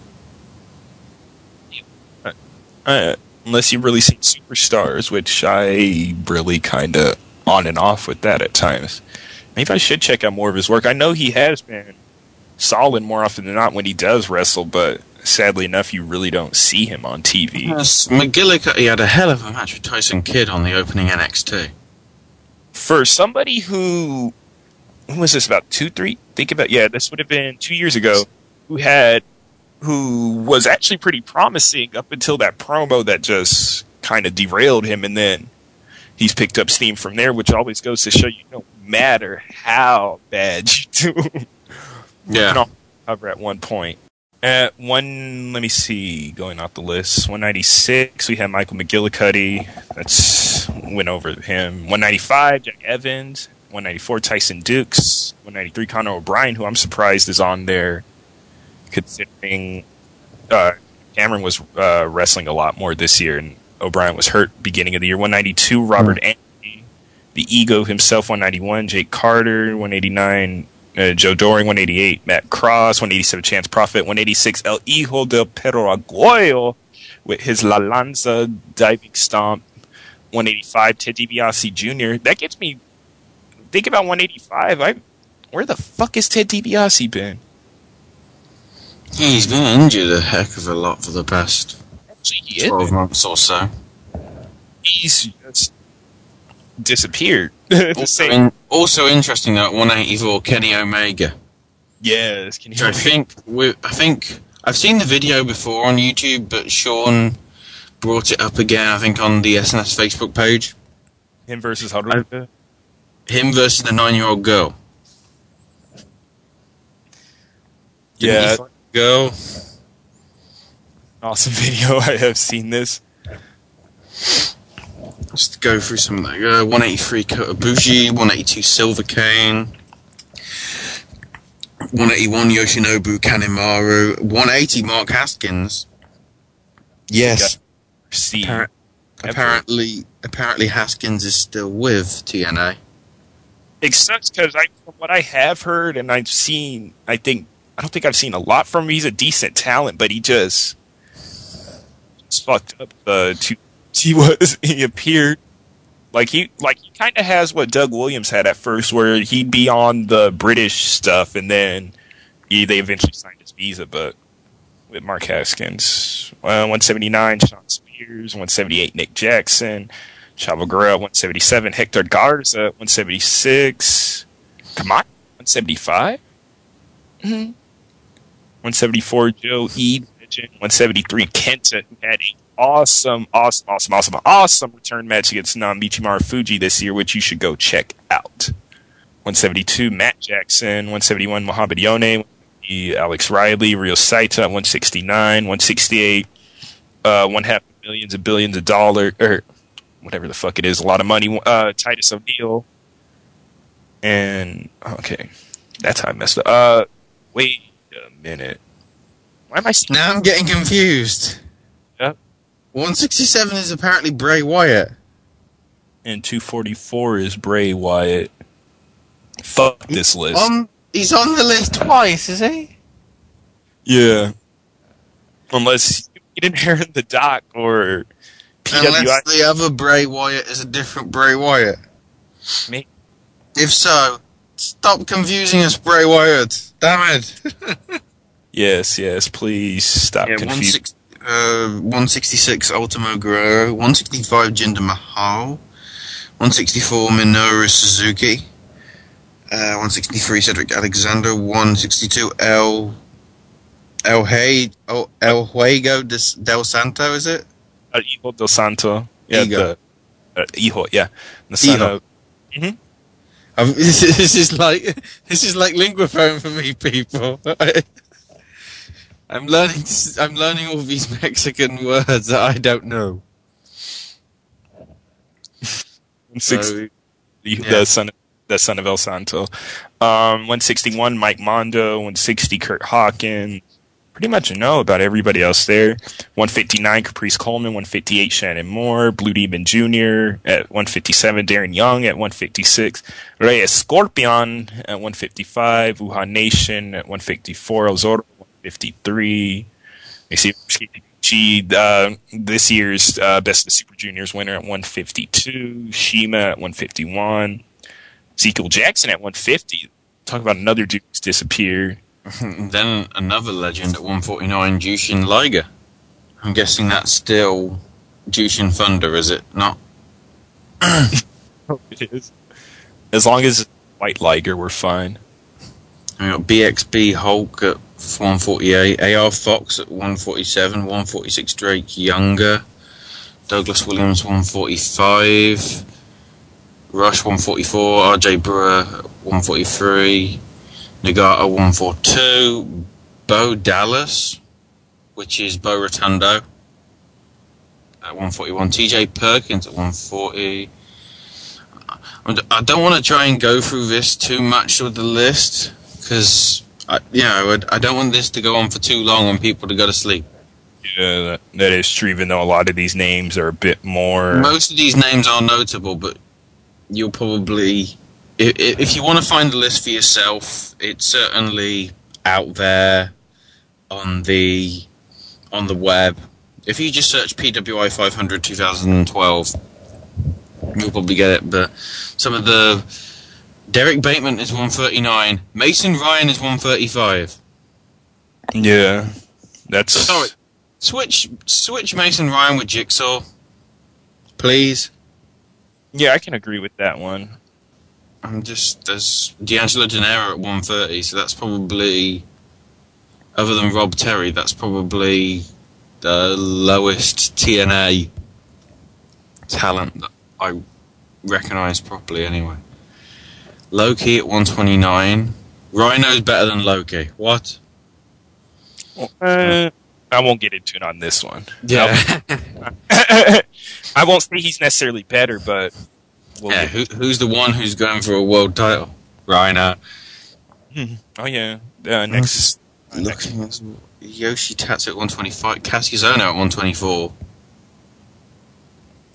Which is interesting, because his former tag team partner is at 110. That's Antonio Cesaro. So the Kings of Wrestling aren't next to each other anymore. Nor most of these people who are with a tag team. Ryback at 111. I'm just looking as well. Ultimo Dragon at 119. Jerry Lynn at 116. Abyss at 114 and Finlay at 113. Yeah, Finlay Yeah, Finley was tearing it up in the Indies. Finley's had some good stuff in the Indies, though, so I'm happy with that. Alex Shelley at 109. Heath Slater, Tyson Kidd. Kid Cash at 105. Harper, Brody Lee, 6. 102, Great Carly. I don't necessarily want to hate on it regardless of it being Kali, but it just seems weird that he's placed on there. He deserves to be in the list, but I don't think he deserves to be on the cusp of the 100. Yeah. There's other people that... I'd put Rhino ahead of him. Yeah, this is... Okay, he hasn't done a lot because he's had the... Well, he hasn't done a lot recently because he's been... The fact as well that wasn't it this time last year that he was doing the whole Indian Big Brother thing? Yeah, I believe so. Like, Kali just comes and goes. And to round off the penultimate 100, Kyle O'Reilly at 101. Yep. That's pretty good. The potential he's showing is pretty good, so. Yeah. So then we get into the bit that, I guess, the 100. If you're on here, you've pretty much made it, I'd say. If you make it on the top bit, the big top bit of the list. So I'll probably go through these quickly, most of them. Some of them I might go to you, Randy, to tell me about them more, because most of these are quite a lot of high-profile guys. So at 100, you got Sin Cara. 99, Justin Gabriel. 98, Richie Steamboat. 97, Rhett Titus. 96, Evan Bourne. Seriously? He did have the tag title run, even though his wellness policy, his wellness violations and injury failed that, and injury as well. Sucks for like all that shit to really come down on Evan Bourne like that. 95 Carlito, 94 Tetsuya Naito. Tetsuya Naito, Polvo de Estrellas, not the Mexican wrestler Polvo de Estrellas, but his nickname Tetsuya Naito. He's one of the rising stars in the New Japan. Okay. 93 Harry Smith, 92 Haniko, 91 Jimmy Uso, his brother Jay is at number 90. Damien Sandow at 89, hashtag you're welcome. 88 Pac. The man that gravity forgot. Yeah, he's the man that WWE remembered. Interesting that he's just behind of Zema Ion though at 87. Even though, well, Bronx could give a shit what I say about it, but yeah, I like Zema Ion. Well, of course, I knew who he was as Shima Zion, probably like the only one out of everybody.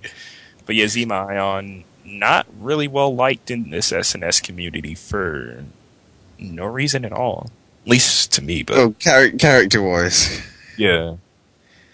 86 Hernandez, 85 Eric Young, 84 Kenny King, 5th. Sorry to keep doing that. I still find that funny. 83 Otunga. Otunga's ahead of Kenny? Well, yeah, it's probably fair because Kenny King. All that I've seen of him, really, most of it was tag team stuff. Yeah, he only really went singles when everything happened with TNA. El Generico at 82. La Mascara at 81. Negro Casas at 80. I'm guessing those two are both... Yes. Triple L or Triple A. La Mascara, I believe, yeah, they're both CMLL. I know La Mascara is for sure. Yamato at 79. Mm-hmm. Who... If I sound like inquisitive, Randy, tell me who they are. Yamato is in DGUSA just recently, or actually Dragon Gate. But also wrestles at DGSA, just made a return recently to their... he's pretty good. He had some good matches with... he had good matches in his return weekend against John Davis and... Fuck, I forgot who he faced in the other one. His name escapes me at the moment. I think I brought him up last week, so you can go to the archive to figure that out. Look it up your damn self. 78 Mike Bennett, who clearly makes it in the top 100 just for Maria. He get maybe added points for that. Yeah, added points. Good on his own, but yeah, that maybe a little nudge up for bringing in Maria to Ring of Honor, and she will be at King of Trios. Nice. Well, that's going to be an interesting combination. 77 Leo Kruger. That's another one that I'm not clear on. NXT FCW. My friend. Oh, he's in developmental. It's in Namiko's from the alternate shows. He's a fan of his, Leo Kruger. He's not bad either. Kruger, interesting character to say the least. 76 Epico, 75 Adam Cole, 74 Brodus Clay is ahead of Adam Cole. Yeah, that one's a bit mind-boggling considering Clay has been. It's not something. The gimmick is just Clay's kind of. They do something and then he's not really in and out, but it does seem odd. But oh well. Satoshi Kojima. Yes. I know of only one Kojima, and that isn't Satoshi. Metal Gear. Yeah. So Satoshi is. I'm guessing he's New Japan or New Japan. Okay. 72 Primo, Tommaso Ciampa 71, 70 Zack Ryder, Averno at 69, who is, I guess, the new Sin Cara, in that he's the new Mexican guy that WWE signed in development. Yeah, I don't even know if he really signed with them to begin with. He's been rumored to sign, but it's been well over a year since he signed with them. It's almost very similar to when El Zorro signed with TNA and is still yet to appear for the company in any presence or form. Yeah. Which is mind-boggling to me. Prince Devitt at 68. Almasi. Awesome. That's my favorite gaijin in New Japan. El Macias at 67. Robbie at 66. Then again, he did have the title for quite a bit, so. Yeah. Mark Briscoe at 65. Carl Anderson at 64. The Machine Gun Carl Anderson. Most recently tag teaming with Giant Bernard, a.k.a. Tenzai. We'll get to him. I was going to say, where's... Oh, okay, I see him. Yeah, Jay Briscoe at 63. Adam Pearce at 62. Takeshi Morishima at 61. The GHC heavyweight champion, and who Kenta's set to face soon. Okay. Santino Marella at 60, Johnny Gargano at 59, 58 Kazarian, 57 Jeff Jarrett. Well, yeah, because Jeff Jarrett left in March, so he did quite a bit in the 12 months it's covering. Wade Barrett at 56, Gunner at 55. Seriously? Yeah. Gunner didn't do that much for the Immortal group, did he? No, he was having a nice little run in the Bound for Glory series not too long ago. Used to be, at one point he was starting to become a hot commodity. I remember he had pinned the Sting and Anderson when they were both world champion in consecutive weeks. And did he get a title shot for that? No. Good old TNA booking. 54 Elgin. Yeah, he definitely he might be tough. I'm surprised that he's there. 53 Charlie Haas, 52 Sammy Callahan, 51 Samoa Joe, 50 Matt Morgan. Yeah, but Matt Morgan did, he was Rinker King champion, so. Okay, in real terms it was only for a day, but on TV it was for about 2 months. Number 49, The Miz, which is interesting because obviously last year he was number 1, so he's had, I would say, a fair bit of a fall, but he's still in the top 50, but I don't know how far people have fallen in previous years. I probably have to look at the archive of the thing to see where they've gone to. I'm guessing Dean Malenko probably, when he won it, was that high up in the following year, but so it seemed to me it'd be Malenko, maybe, considering how that was a bit of a shock when he did win it. Is at 49, he deserves it, even though Andy Knowles probably would be happy he's not on the list at all. Yeah. 48, Christopher Daniels. 47, Shinsuke Nakamura. Guessing that's New Japan. The lead, well, not the lead heel, but one of the top heels there in Japan recently appeared when the New Japan stars appeared in the California show. Okay. 46, Seth Rollins. 45, Tensai. Which, with this, you've got to take into account the 2 halves of the year that he's had. Yeah, the first half in New Japan, really good. The second half in WWE, just no. Yeah, we went from holding the New Japan and the GHC tag team titles to where we're at today. Holding Sakamoto and beating him up while complaining that he's racist. Or some combination of that. Yeah, something like that. By the way, 44, hi Colt Cabana. Yeah, Colt Cabana is really winning the NWA Championship for a second time against Pierce and in the 7 Levels of Hate, which I need to get an update on that. How far are they into that? Because I know Pierce, I believe, is still champion at this 7 Levels of Hate. Oh, I like it. 7 Floors of Hell. Is 7 going to be refereeing it? With Gwyneth Paltrow's head in a box for the winner? I don't know. No, sadly, no. Not her pretty 43 Magnus, 42 Shelton Benjamin, 41 Crimson, the one with a C. Which is fair, because he had the whole unbeaten streak thing. Yeah.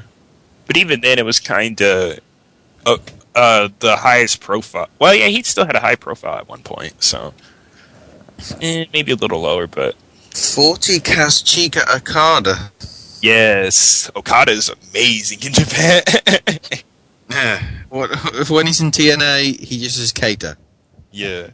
Well, TNA's never used the New Japan people right at all. They had fucking Tanahashi at one point, and didn't use shit. Then we've got Jay Lethal at 39, and then another one I'm not that clear on. Go Shiozaki at 38. Mm-hmm. The former GHC heavyweight champion in Pro Wrestling Noah was defeated by Takeshi Morishima, better known to American fans in his appearances in Ring of Honor. Okay. 37 Rob Van Dam, 36 R-Truth, 35 Sting, 34 El Terrible. Mm-hmm. From, which I'm guessing is AAA now, yeah.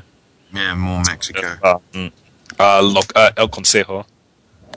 Jack Swagger at 33, Roderick Strong 32, 31 Kofi Kingston, 30 Bully Ray. I'm pleased to see that. Even more pleased to see 29 Chris Jericho. Yeah, it's pretty. Yeah, Jericho felt his run. Some felt. Well, I don't think it really fell flat. It's just he tended to lose a lot. He still had some good matches, though. Yeah. So speaking of good matches, 28 AJ Styles, 27 not so great matches, Mr. Anderson. He had some injury issues as well, so. Yeah. I'm a Anderson now. I don't want to say I necessarily hated him, but I could really give 2 shits about him a couple months back, but yeah, it's decided. Devon at 25. Dr. Wagner Jr. at 26. Sorry, Devon at 25. Takashi Sugiura at 24. I believe, yeah. Was he the? I know he held the GHC title at one point. Yeah, that's who Go Shiozaki beat to win the title. Okay. Then Cody Rhodes at 23. Kane at 22. Jeff Hardy 21. Kevin Steen at number 20. Which, yeah, it's fair. I'd probably say LA Park at 19. Eddie Edwards at 18. Big Show at 17. Ziggler at 16. Yeah. I was going to say I'd switch Edwards with Steen, but now I take that back because Edwards did have he was the champ for a little while. And then Kevin Steen was like for a good part of 2011 wasn't really. Well, he was wrestling in PWG, but not really ROH, which seems to be more the basis for him being number 20. Most likely, yeah. Ziggler at 16, which I'm pleased with. Christian at 15. Orton at 14. Orton probably would have been higher hadn't it been for his injuries and everything. Yeah. Aries at 13. Storm at 12. And then number 11, before we get to the top 10, Kiriyoshi Tenzan. From New Japan. I believe, him and, unless they lost the titles recently, him and Satoshi Kojima are the current NWA. New Japan, they're tag team champions. There we go, the IWGP Tag Team Championship. I was forgetting what the title their belts were called. Yeah. But that's the belt he holds. So now we come to the top 10, and this is where I can go into much more detail, because we've actually got they're basically full-page write-ups, but I'm not going to go through them all. But the fact with these is we've also got their previous history in the PWI list. So we'll start off with number 10, which is Alberto Del Rio, who has gone since 2005 in this order on the list: 160, 45, 115, 73, 88, 83, and last year he was number 6. But I think it's fair for him to be up there because he obviously cashed in the briefcase and got the title. Okay, he only held it for a few weeks, relatively. Well, yeah, he held it, then lost it, and then won it back. Yeah. And then there was that. They're saying top 5 moments during an evaluation period. Wrestled Ziggler to a no contest in a contract on the pole match. Yeah, I don't think that was a highlight. The contract on a pole match, which the contract fell off the pole. I don't remember this match. That was. I probably did see it, but I don't remember that match thoroughly. Probably better I don't if you're bringing it up like that. Number 9, a blast from the A blast from the past. Yeah. This blast from the past. There you go. I might as well leave that screw up in for a change. Mark Henry. I was already planning on that. Yeah. Mark Henry's had really interesting. Since 98, he's been in positions 191, 116, 205. I'm guessing that 205 was in the period when the hand was given birth to. Probably. And then also for a long stretch of time he was injured or showed up every 167, 122, 244, fell off the radar in 04 and 05. Then came back in 06 at 41. 184, 2007, 2008, 65, 2009, 45, 2010, 99, and then 57 last year. So he's really rocketed. But then he became world champion. Yeah. After years and years of arguably being misused. He actually got the world title and held it for 3 months, pretty much. Yeah. It would have been, he won it at, when did he win it at, it was Night of Champions, so that would have been September, and 3 months. Say. It's interesting as well that they mention they talk about where they're heading, like the future for them. And the fact is, Henry's 41. Which at that age, it's surprising that he's still going, because most guys, once they get into their 40s, they do try and ease their workload, but Mark Henry, well, I say ease their workload, but because Henry's recovering from injury. Yeah, then there's been reports of him possibly contemplating retirement. Seemed to be scouting people in the Olympics this year at London. And also he's had a lot of injuries in the past, so that might just as well be a toll on him too. But we'll see with Mark Henry. I see him at least coming back one more time. I don't know if it's going to be long lasting, but hopefully we will see Mark Henry soon in a WWE ring. Next up, Kurt Angle at number 8.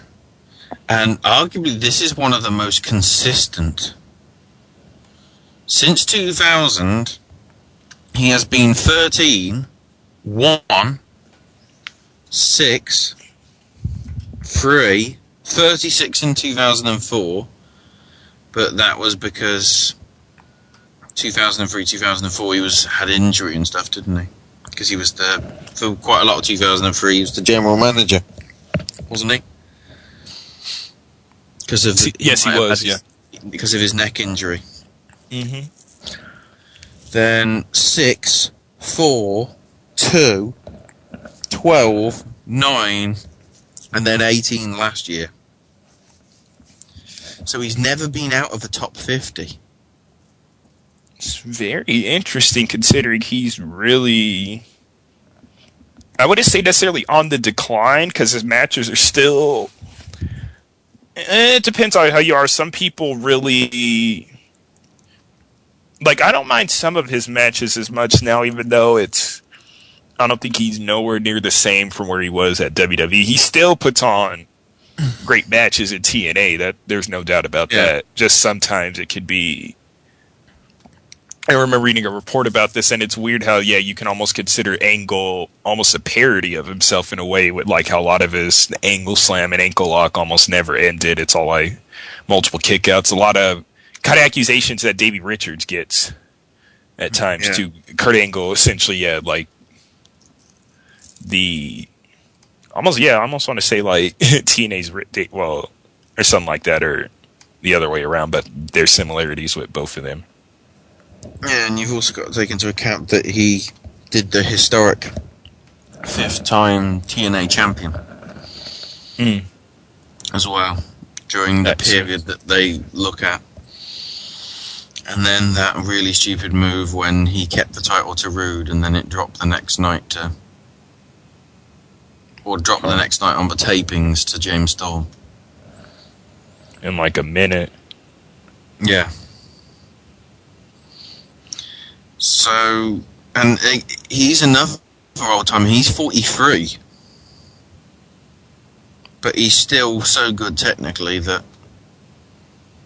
he could probably go for a couple more years and still have, occasional exhibition matches and still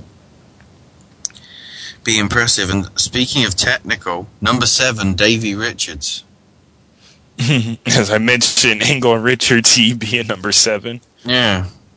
Interesting path here is relatively all going gradually up. From 06, when he first placed in the list, he's been 145, 76, 107, 77, 32, and last year 25. It's interesting you bring up 2006. I believe Davey talks about this in his shoot interview. Or I remember I was reading it somewhere, but apparently there's a rumor. I think, Davey said it that... Yeah, Davey did say it in the shoot that in his debut, he was supposed to debut for Ring of Honor. Well, he did in 06, but he did a debut till I think the show was In Your Face. I think it was In Your Face where he debuted. He was supposed to debut at Arena Warfare, which was ROH's debut at the ECW Arena, or Asylum Arena, New Alhambra Arena, now No More Wrestling Arena. But and he was supposed to beat Bryan Danielson for the Ring of Honor World title. But Davey thought that was too much for him to do, and he wouldn't go on to win the belt till 5 years later. Yeah. But I'd say that even just for the match that he had with Elgin, probably deserves him to be up there. Yeah. Even Well, I kind of made my feelings on Richards clear here that I'm in the middle, but it's getting a lot better from what I've seen, or it doesn't seem as bad or what I really did like. Just some matches like him and Edwards at Final Battle I really wasn't a fan of, but he's usually had some pretty decent matches, so you can't really go wrong with Richards. Now, interesting thing here at number 6, the only non-WWE or TNA guy that's in the top 10, Jun Akiyama, who I'm guessing is Noah. Junaki, I think he is. And All Japan as well. Oh, yeah. No, hang on. And she's a free agent. Some of his stuff, yeah, he won his first All Japan Triple Crown. And then defeated the Noah GHC tag champs as well. From Anderson and Bernard Tensai. Yeah. Because we might as well call him Bernard Tensai. Well, Bernard's fat ass, there you go. That's better. But also, he's one of the largest veterans because his history is since 94...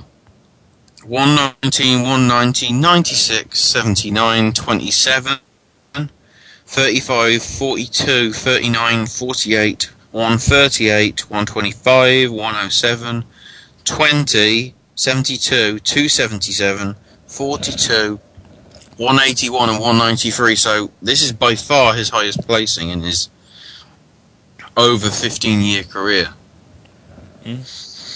You're probably the bigger expert on the Japanese wrestling here, Randy. So, what do you think it's fair that he's number 6? I'm looking through some stuff now. I have heard of Jun Akiyama, and I haven't really seen a lot of his matches, so I'm kind of there. I would need to probably see a lot more. But yeah, he has his reputation does precede him. Looking over here, multiple 5-star matches from the Wrestling Observer. A couple Match of the Years, 2 Rookie of the Year from him. Also, PWI ranked him number 90 of the best wrestlers of all time during the PWI years back in 2003. Yeah.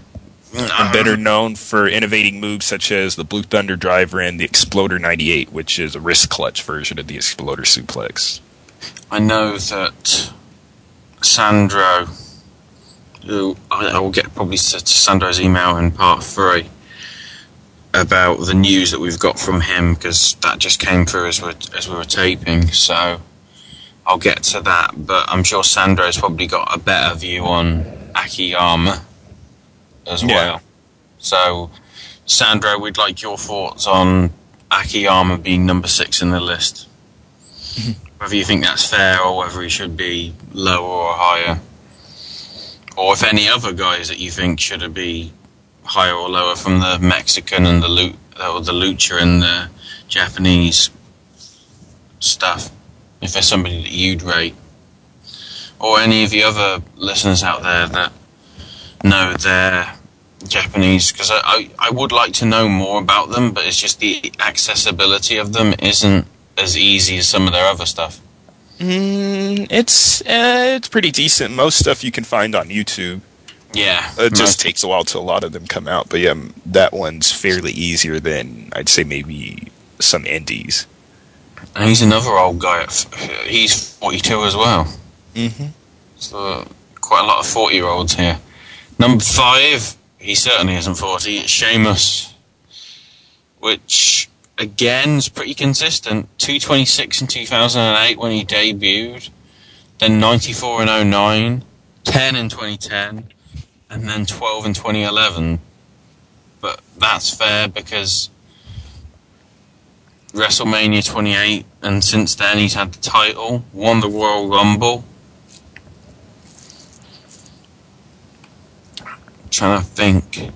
He kind of built himself well over the 12 months that it's covering. Yeah, he was, ever since he turned face, it's just been all uphill for Sheamus. Yeah. And for the way it stands, it's probably better if I think Sheamus will be in there next year, to be quite honest. Yeah, quite, yeah. In fact, probably everybody in this top 5 will be in the top 10 at least next year, I'd have thought. Unless something goes drastically wrong. Yeah, which I highly doubt. But and number 4, yes, it's him, Daniel Bryan. Which, okay, we've already got a printing mistake in the magazine. Apparently he started in 2011, followed by 2002. So I'm guessing that's 2001. A Space Odyssey. So he's been, since 2001, he's been 206, 89, 61, 77, 76, 16, 17, 13, 27, 44, and 15 last year. So for 7 years, he hasn't been outside of a top 50. And for the past 10 years, he's not been outside of the top 100. And I think the key phrase to use here is technical. Yeah, his Daniel Bryan's reputation precedes pretty much anywhere very highly. Probably the most highly renowned wrestler, I'd say, in the world right now. Yeah, certainly with the Wrestling Observer Newsletter Awards that they do.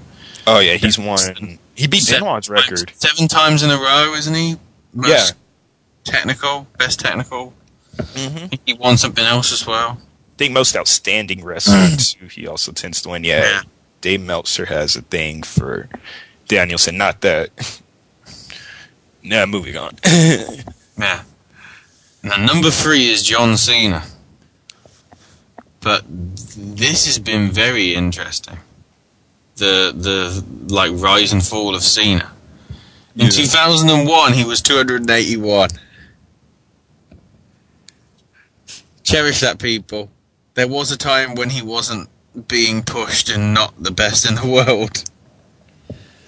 So then, since then, 2002 he was 46, 2003 12, 2004 7, and then this is probably one of the most consistent. 2 in 05, 1 in 06, 1 in 07, 3 in 08, 3 in 09, 2 in 2010, and 3 in 2011, and he's 3 again. Damn. So for 8 straight years, he's not been outside the top 3. That's pretty impressive. Even for 2008, when he was out injured for those 2 months, he was still number 3. Yeah, that's one thing that I was thinking about that now when people like to bring up how Cena tends to be always, or not tend to be always, or has been the main guy. And it got me wondering, too, that how he really hasn't been injured as much as a lot of the previous top stars, necessarily. If you want to look at, well, Austin had the whole... He probably could have had a lot more years with the belt, but of course he had his neck really curtailed that.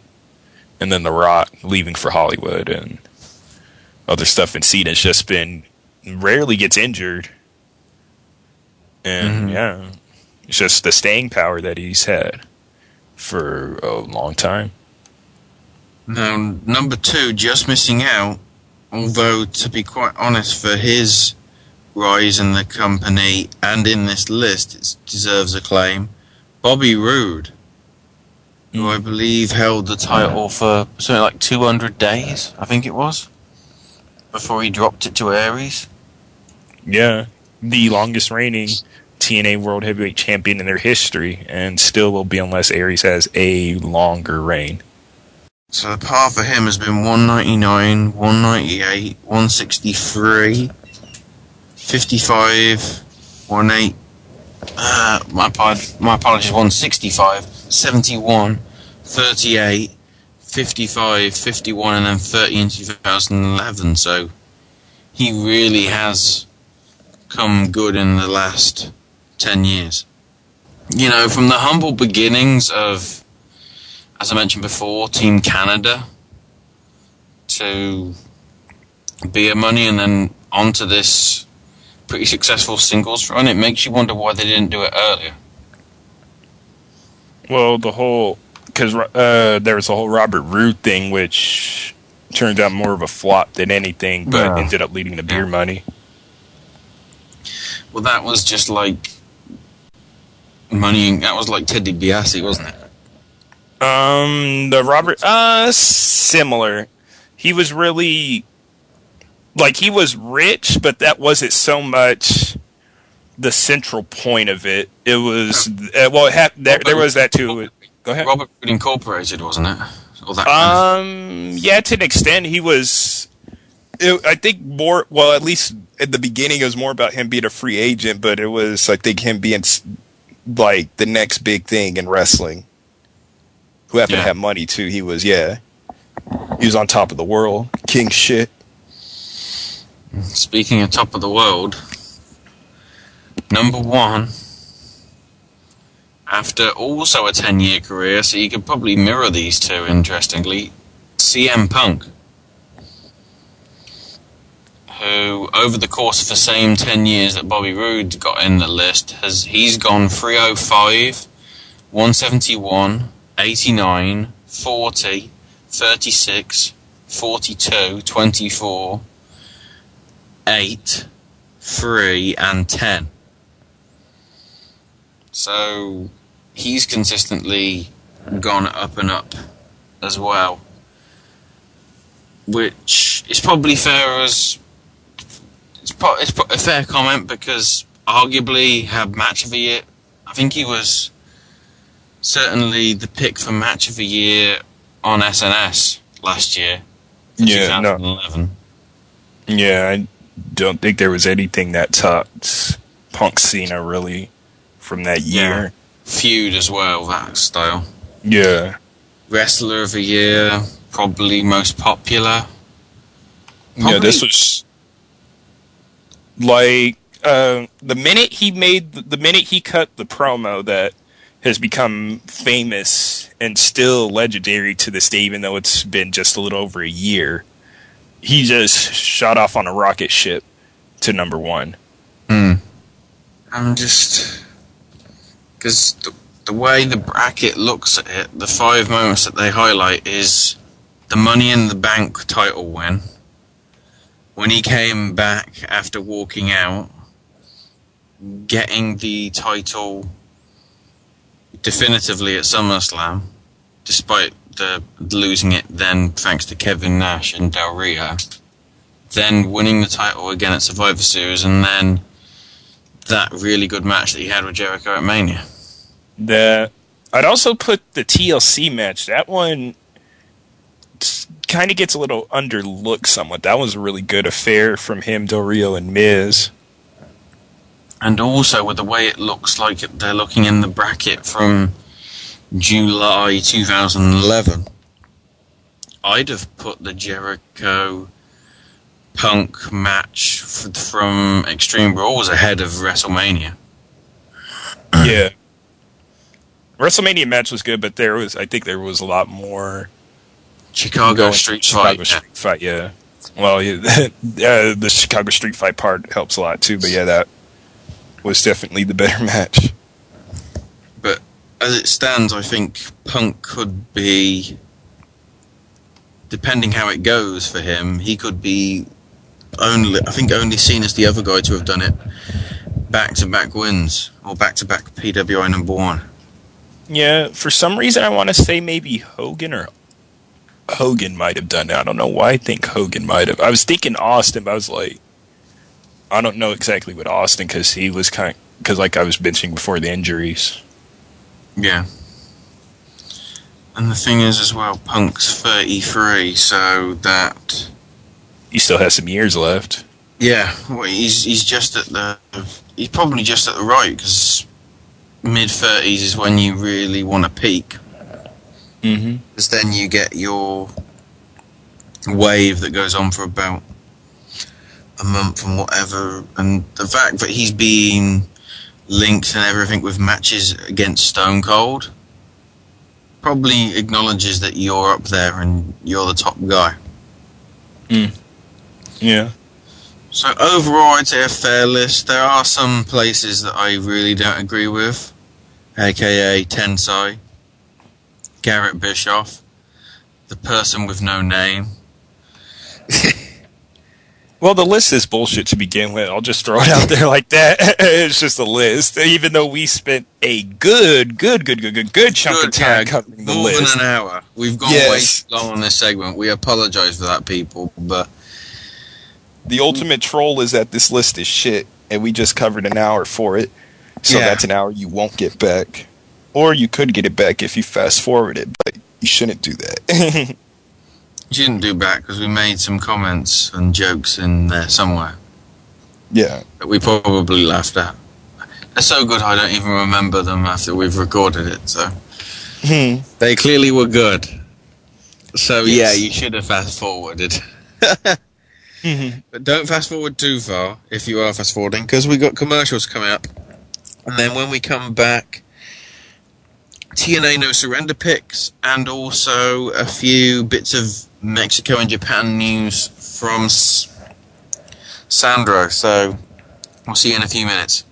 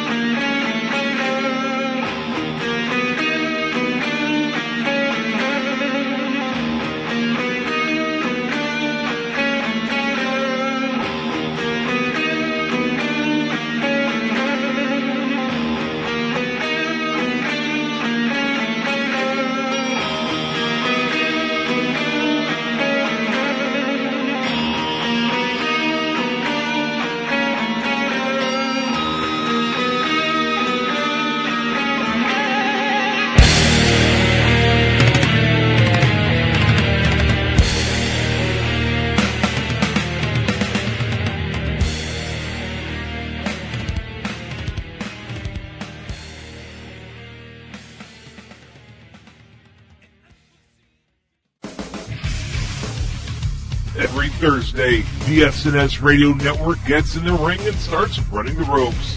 When I caught SmackDown again. And I skipped Sheffield's gimmick, and I couldn't help but to think that his new gimmick sounds like an Arby's roast beef sandwich. Join Brian Maverick Bertrand and Chris Kelly from HeadlocksandHeadlines.com as they talk about every random thing going on within the WWE, TNA, Ring of Honor, and the NorCal independent scene. Running the Ropes also features interviews with stars from the past. It's me, it's the D-O-double-G, the road dog Jesse James. Present. What's going on? This is Kazarian. And this is the fallen angel Christopher Daniels. And future. Hey guys, it's Rima Fakir. And so much more. So join the guys every week on Running the Ropes right here on the SNS Radio Network.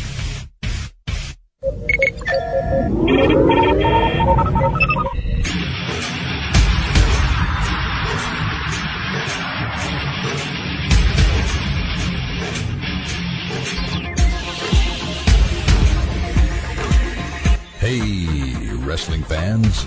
Do you want to break from the day-to-day ins and outs of the WWE, TNA, and Ring of Honor? Do you like talk radio that pulls no punches? And do you like your sci-fi and fantasy? Well, tune in to the Elite Force Podcast each and every midweek with Chuck W. and each weekend with William Walkie Walker and Mindwipe. Exclusively on the SNS Radio Network and the Chris Jones Gaming Network. Yeah.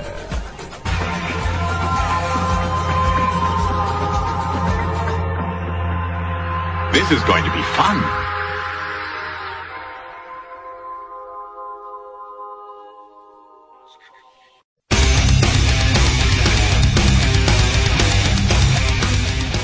What is up, my SNS peeps? You know who this is. At least I hope you know who this is. This is Sensational Sequel, Sensational Sean. And if you don't know me, then you must not know The Open Book. The Open Book is my new podcast I have here on the SNS Radio Network with my co-host, Ashley. Yeah, that's his name apparently. We still haven't figured that out. And on The Open Book, we cover wrestling and we do a little fantasy booking. We also cover some video game news. We also do entertainment news. We cover some reviews every now and then on that too. And you know, we have some pretty cool things we talk about, so you should check us out right here on the SNS Radio Network. Do you know, you can catch us every week. So check us out sometime. I'll possibly catch you right in the book itself. Peace, love, hatred. I'm out.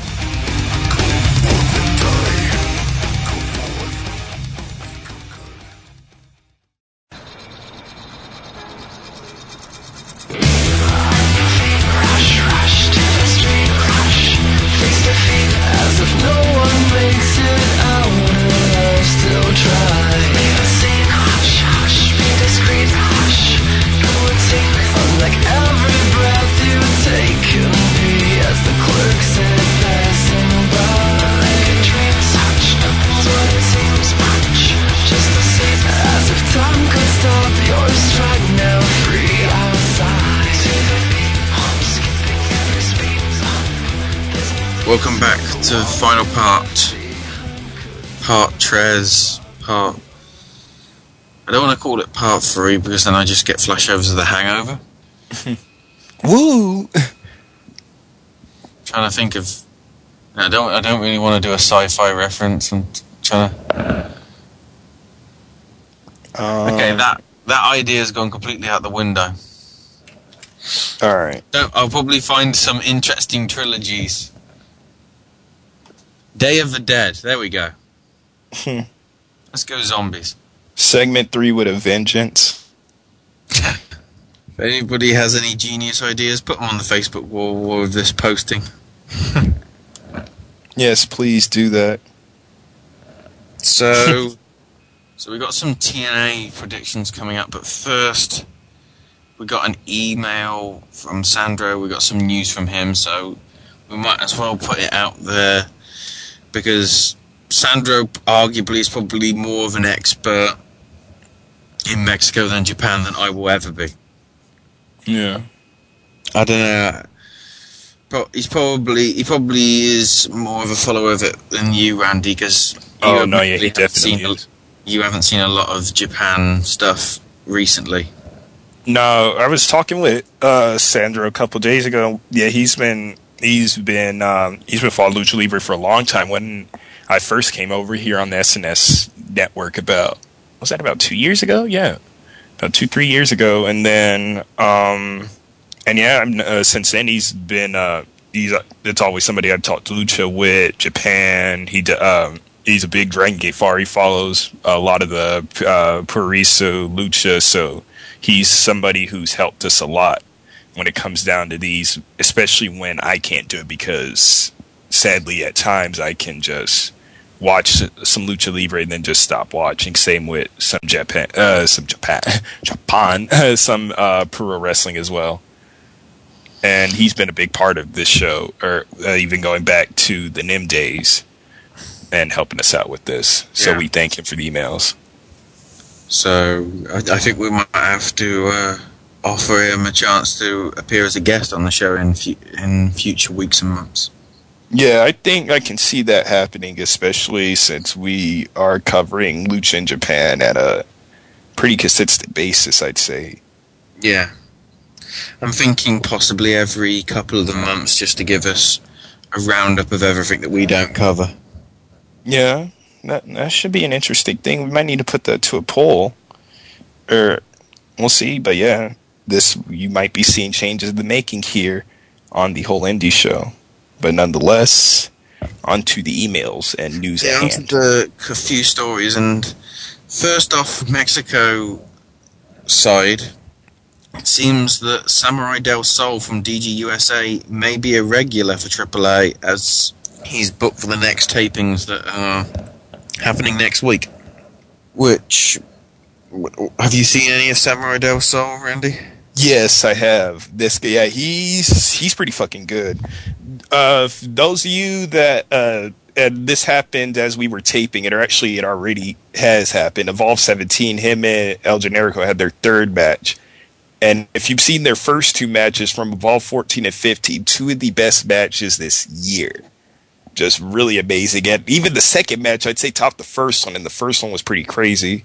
Yeah, Samurai del Sol he's pretty fucking amazing, I'd say. He's a guy who I'd heard his name a couple years back. Never really saw a lot of his work, but I'd heard the name before thrown around. I know he had wrestled IWC, mentioning that again, in Pittsburgh, and I believe from Chicago too, but he's wrestled a lot in Mexico. Or actually was wrestling rather regularly in Mexico up until really now.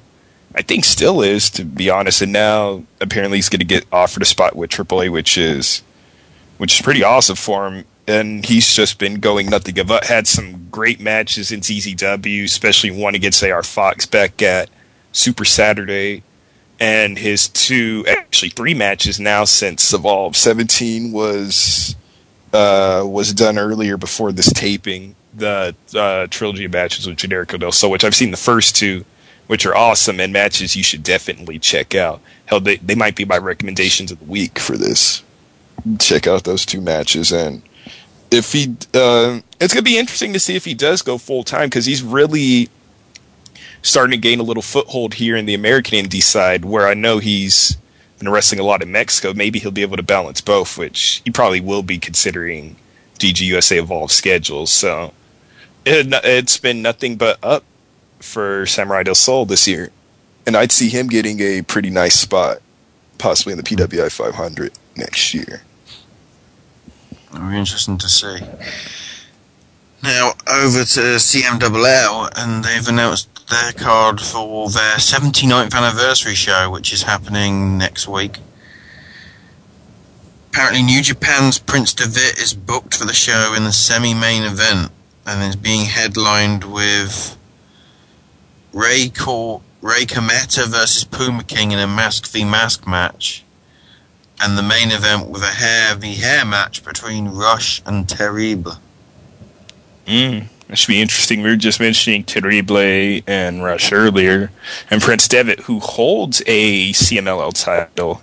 Have to look up the title. I believe it's the welterweight title he holds. Let me check this really quickly, but he won a couple months back. Prince Devitt made a tour in Mexico and won the title. Yes, the NWA World Historic Middleweight Championship. Yes, I know, an NWA title in CMLL. I would explain it, but oh well.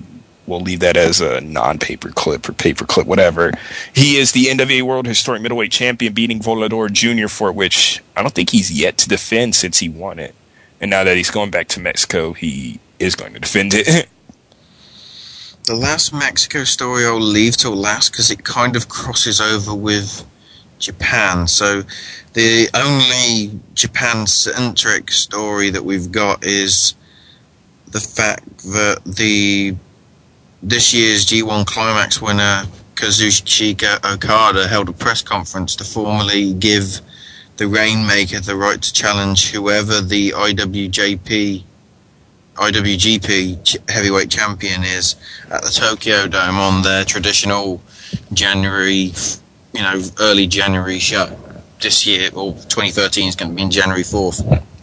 Mm-hmm. A certificate was signed, that meaning that New Japan can't renege on the deal, and Okada's guaranteed the main event.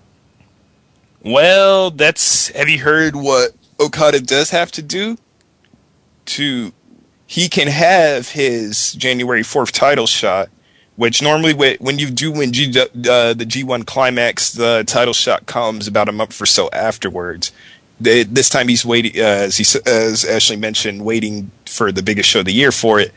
He will have to defend his contract in matches to keep it up until January 4th, much like how Tanahashi will have to defend IWGP title till then.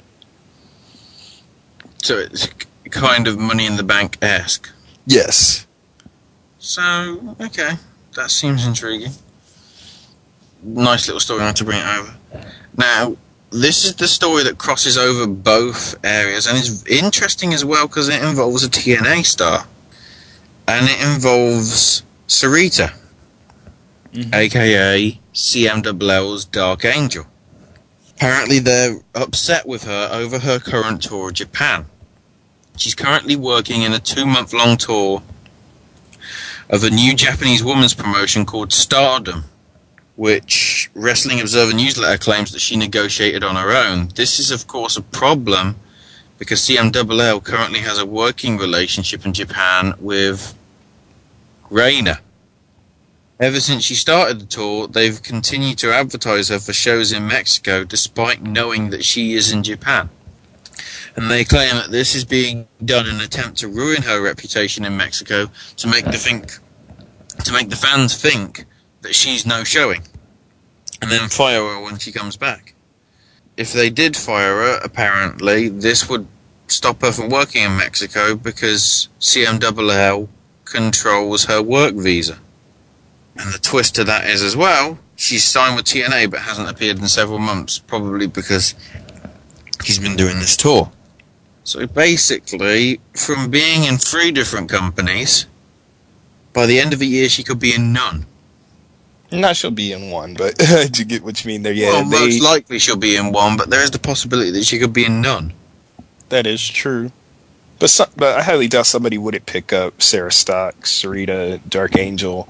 But yeah, she got fucked over pretty much, even though she did the deal behind their back or whatever. Yeah, CMLL's sad the politics that could happen with wrestling, that they're just going to try to fuck her over like that for taking that, even though it does seem kind of odd that, like, how do I describe it? Like, I understand taking the job with Stardom, which isn't a bad thing, but yeah, they already had the deal with Reina, so it really complicates things. Kind of almost reminds me, I don't know why, about the Kitty King situation, but yeah, this can only get worse from here for Sarita. Yeah. So, interesting stories there from Sandro, as ever. Thanks for that. And if any of you guys want to get your questions in or thoughts in on anything, make sure you do it either via the email, which currently still is sns.twis@yahoo.com. We'll have to... Well, probably after, because there's going to be some schedule stuff with regards to when we can record this, probably towards the end of the month, but hopefully by October I can get the new email established and everything, so bear with us on that, but keep emailing to the sns.tws@yahoo.com one, or if you want to I would say give your thoughts on Twitter, but I don't think you can do it in 140 characters. Probably. Which isn't even 140 if you put in the @ Ash is my name UK, or @ Ran MCP. I probably do need to change my Twitter name, even though that's something I keep a lot. Ran McElp91, RANMCELP91. There you go. Eventually I'll probably change it, but for right now I just don't give a fuck. So you're just going to have to go to that, RANMCELP91, @ RANMCELP91.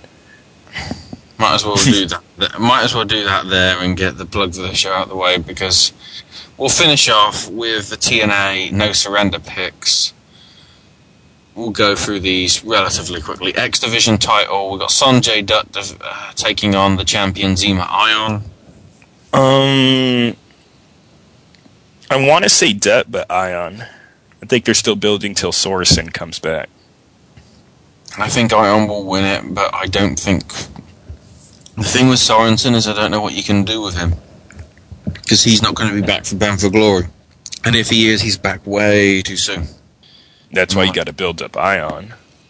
Yeah. Next, Rob Van Dam versus Magnus.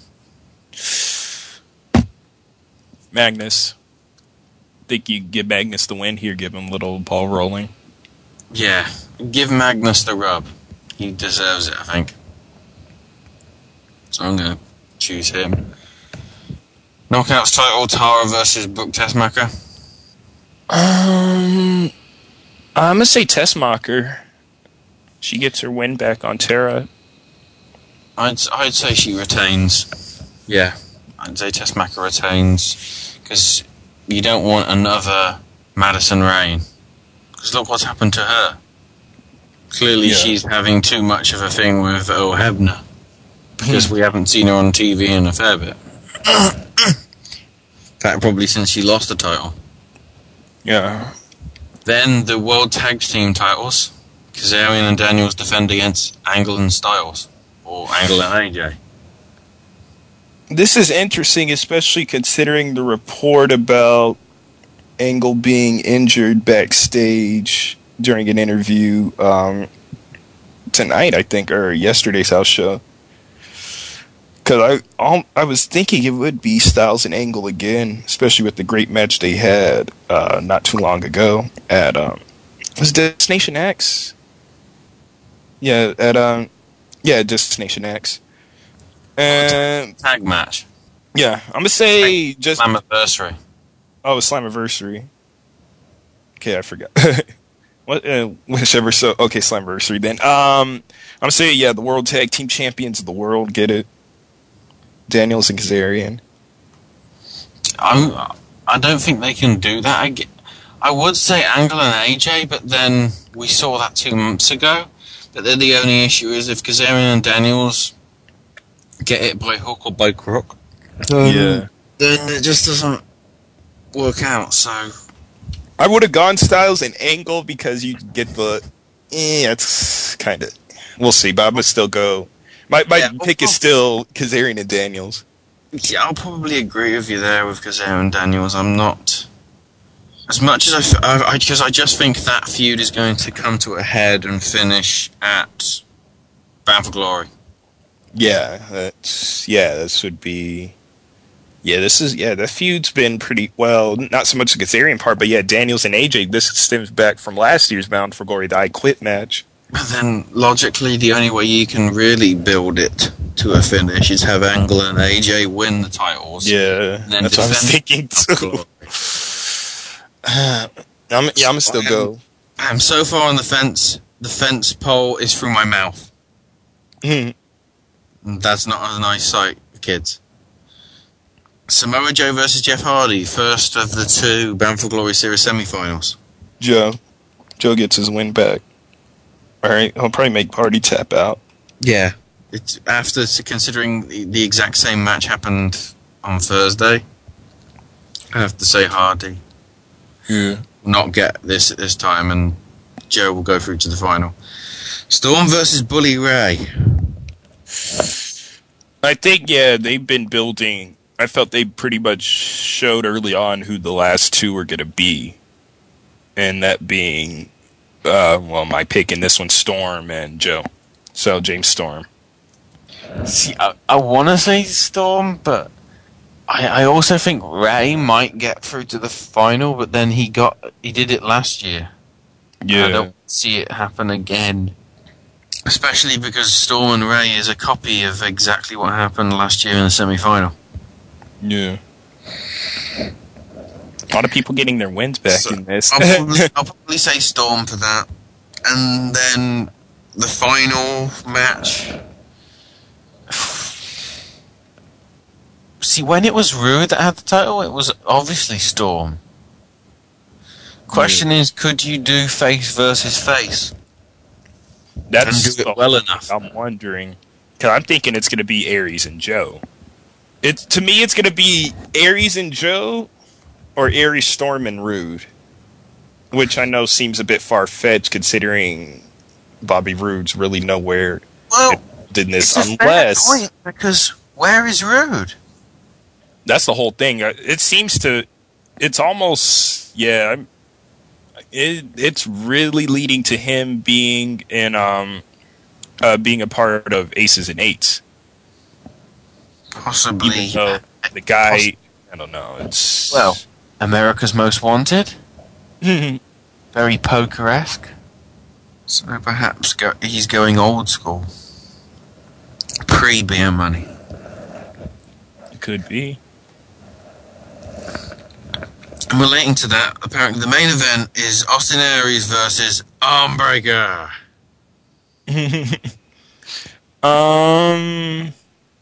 Shit. I'm tempted to steal a line from... what was it? What was it that I watched and he just randomly...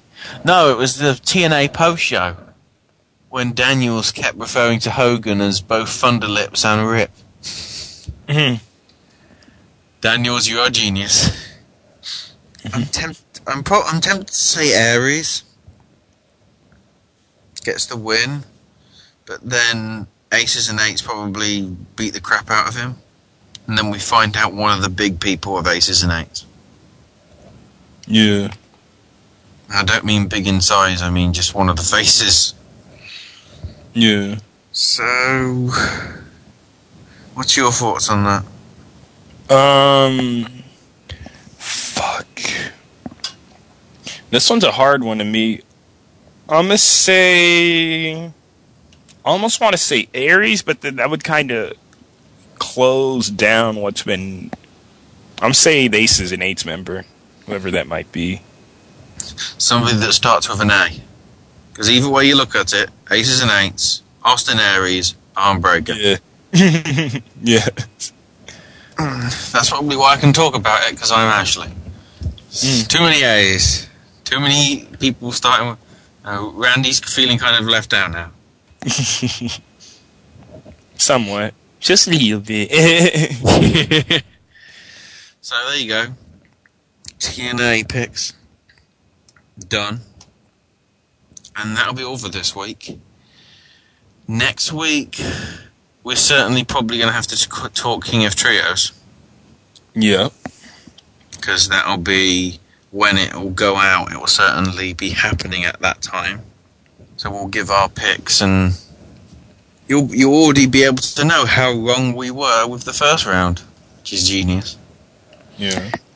We'll also be talking, hopefully, the PWG Battle of Los Angeles event, which had some very interesting things go down, certainly. Mm-hmm. Which we'll discuss. And I'm trying to think, wasn't there was it Evolve or... No, it wasn't Shimmer, was it? Was it an Evolve show that you'd also seen? That I've seen recently? No, was it Shine? Yeah, it was Shine. Shine. Did we cover Shine yet, or no? We haven't covered Shine yet, so we could do that. So I think we'll do some combination, plus something else we probably haven't thought of yet. Yeah. So, with that, it's time for us to go, but make sure you listen to all the other shows that are here on the network. We've got Tuesdays at 9 PM Eastern, the flagship show of the Network Wrestling News Live. Thursdays, TNA Chat Live, straight after the TNA post show with Trey. Friday, we got the open book with myself and Sean at 11 PM Eastern. And then this Sunday, you've got the TNA coverage from Sunday Night Showdown with Trey and Bronx. And then next week as well, you will be having WWE pay-per-view coverage of Night of Champions as well, with JJ Hart, Mark the Shark V's there, and Trey. And Randy, what fine podcast have we got out there? Let me see. We got a few podcasts out there. We got Beyond the Bell with Sean Beckerman. We have the Elite Force podcast. I'm actually going to say it right there this time. And their weekend edition. I just didn't care for messing up their name this time. That denial of service is hanging over your head. True, but oh well. We also have Running the Ropes as one, and of course TNA. We got TNA Chat Live, Open Book. We got all the shows on there, so check them out. Also, to mention us. Mm-hmm. Of course. Oh my! How can I forget our own show? Well, you're already listening to it, so that's a plug there. You can check out our show as well, the Whole Indy Show, when we have a show, because we always do. Or not. And also, one last final thing, since it is football season, go Broncos. No, I'm just playing. No, actually, go Broncos. But the fantasy football podcast debuts this week, so check that out if you're a part of the fantasy league. If not, just to talk about football and other shit, and how the Broncos will win the Super Bowl this year and not the Chiefs. yes, I know that is Trey's team exactly. I am not saying this to piss him off. Actually, I am, because the Chiefs suck. But of course, that's how I feel on it, being a Broncos fan. If we're talking and I'm now been fired. If we're talking about football, it's clearly Swansea City.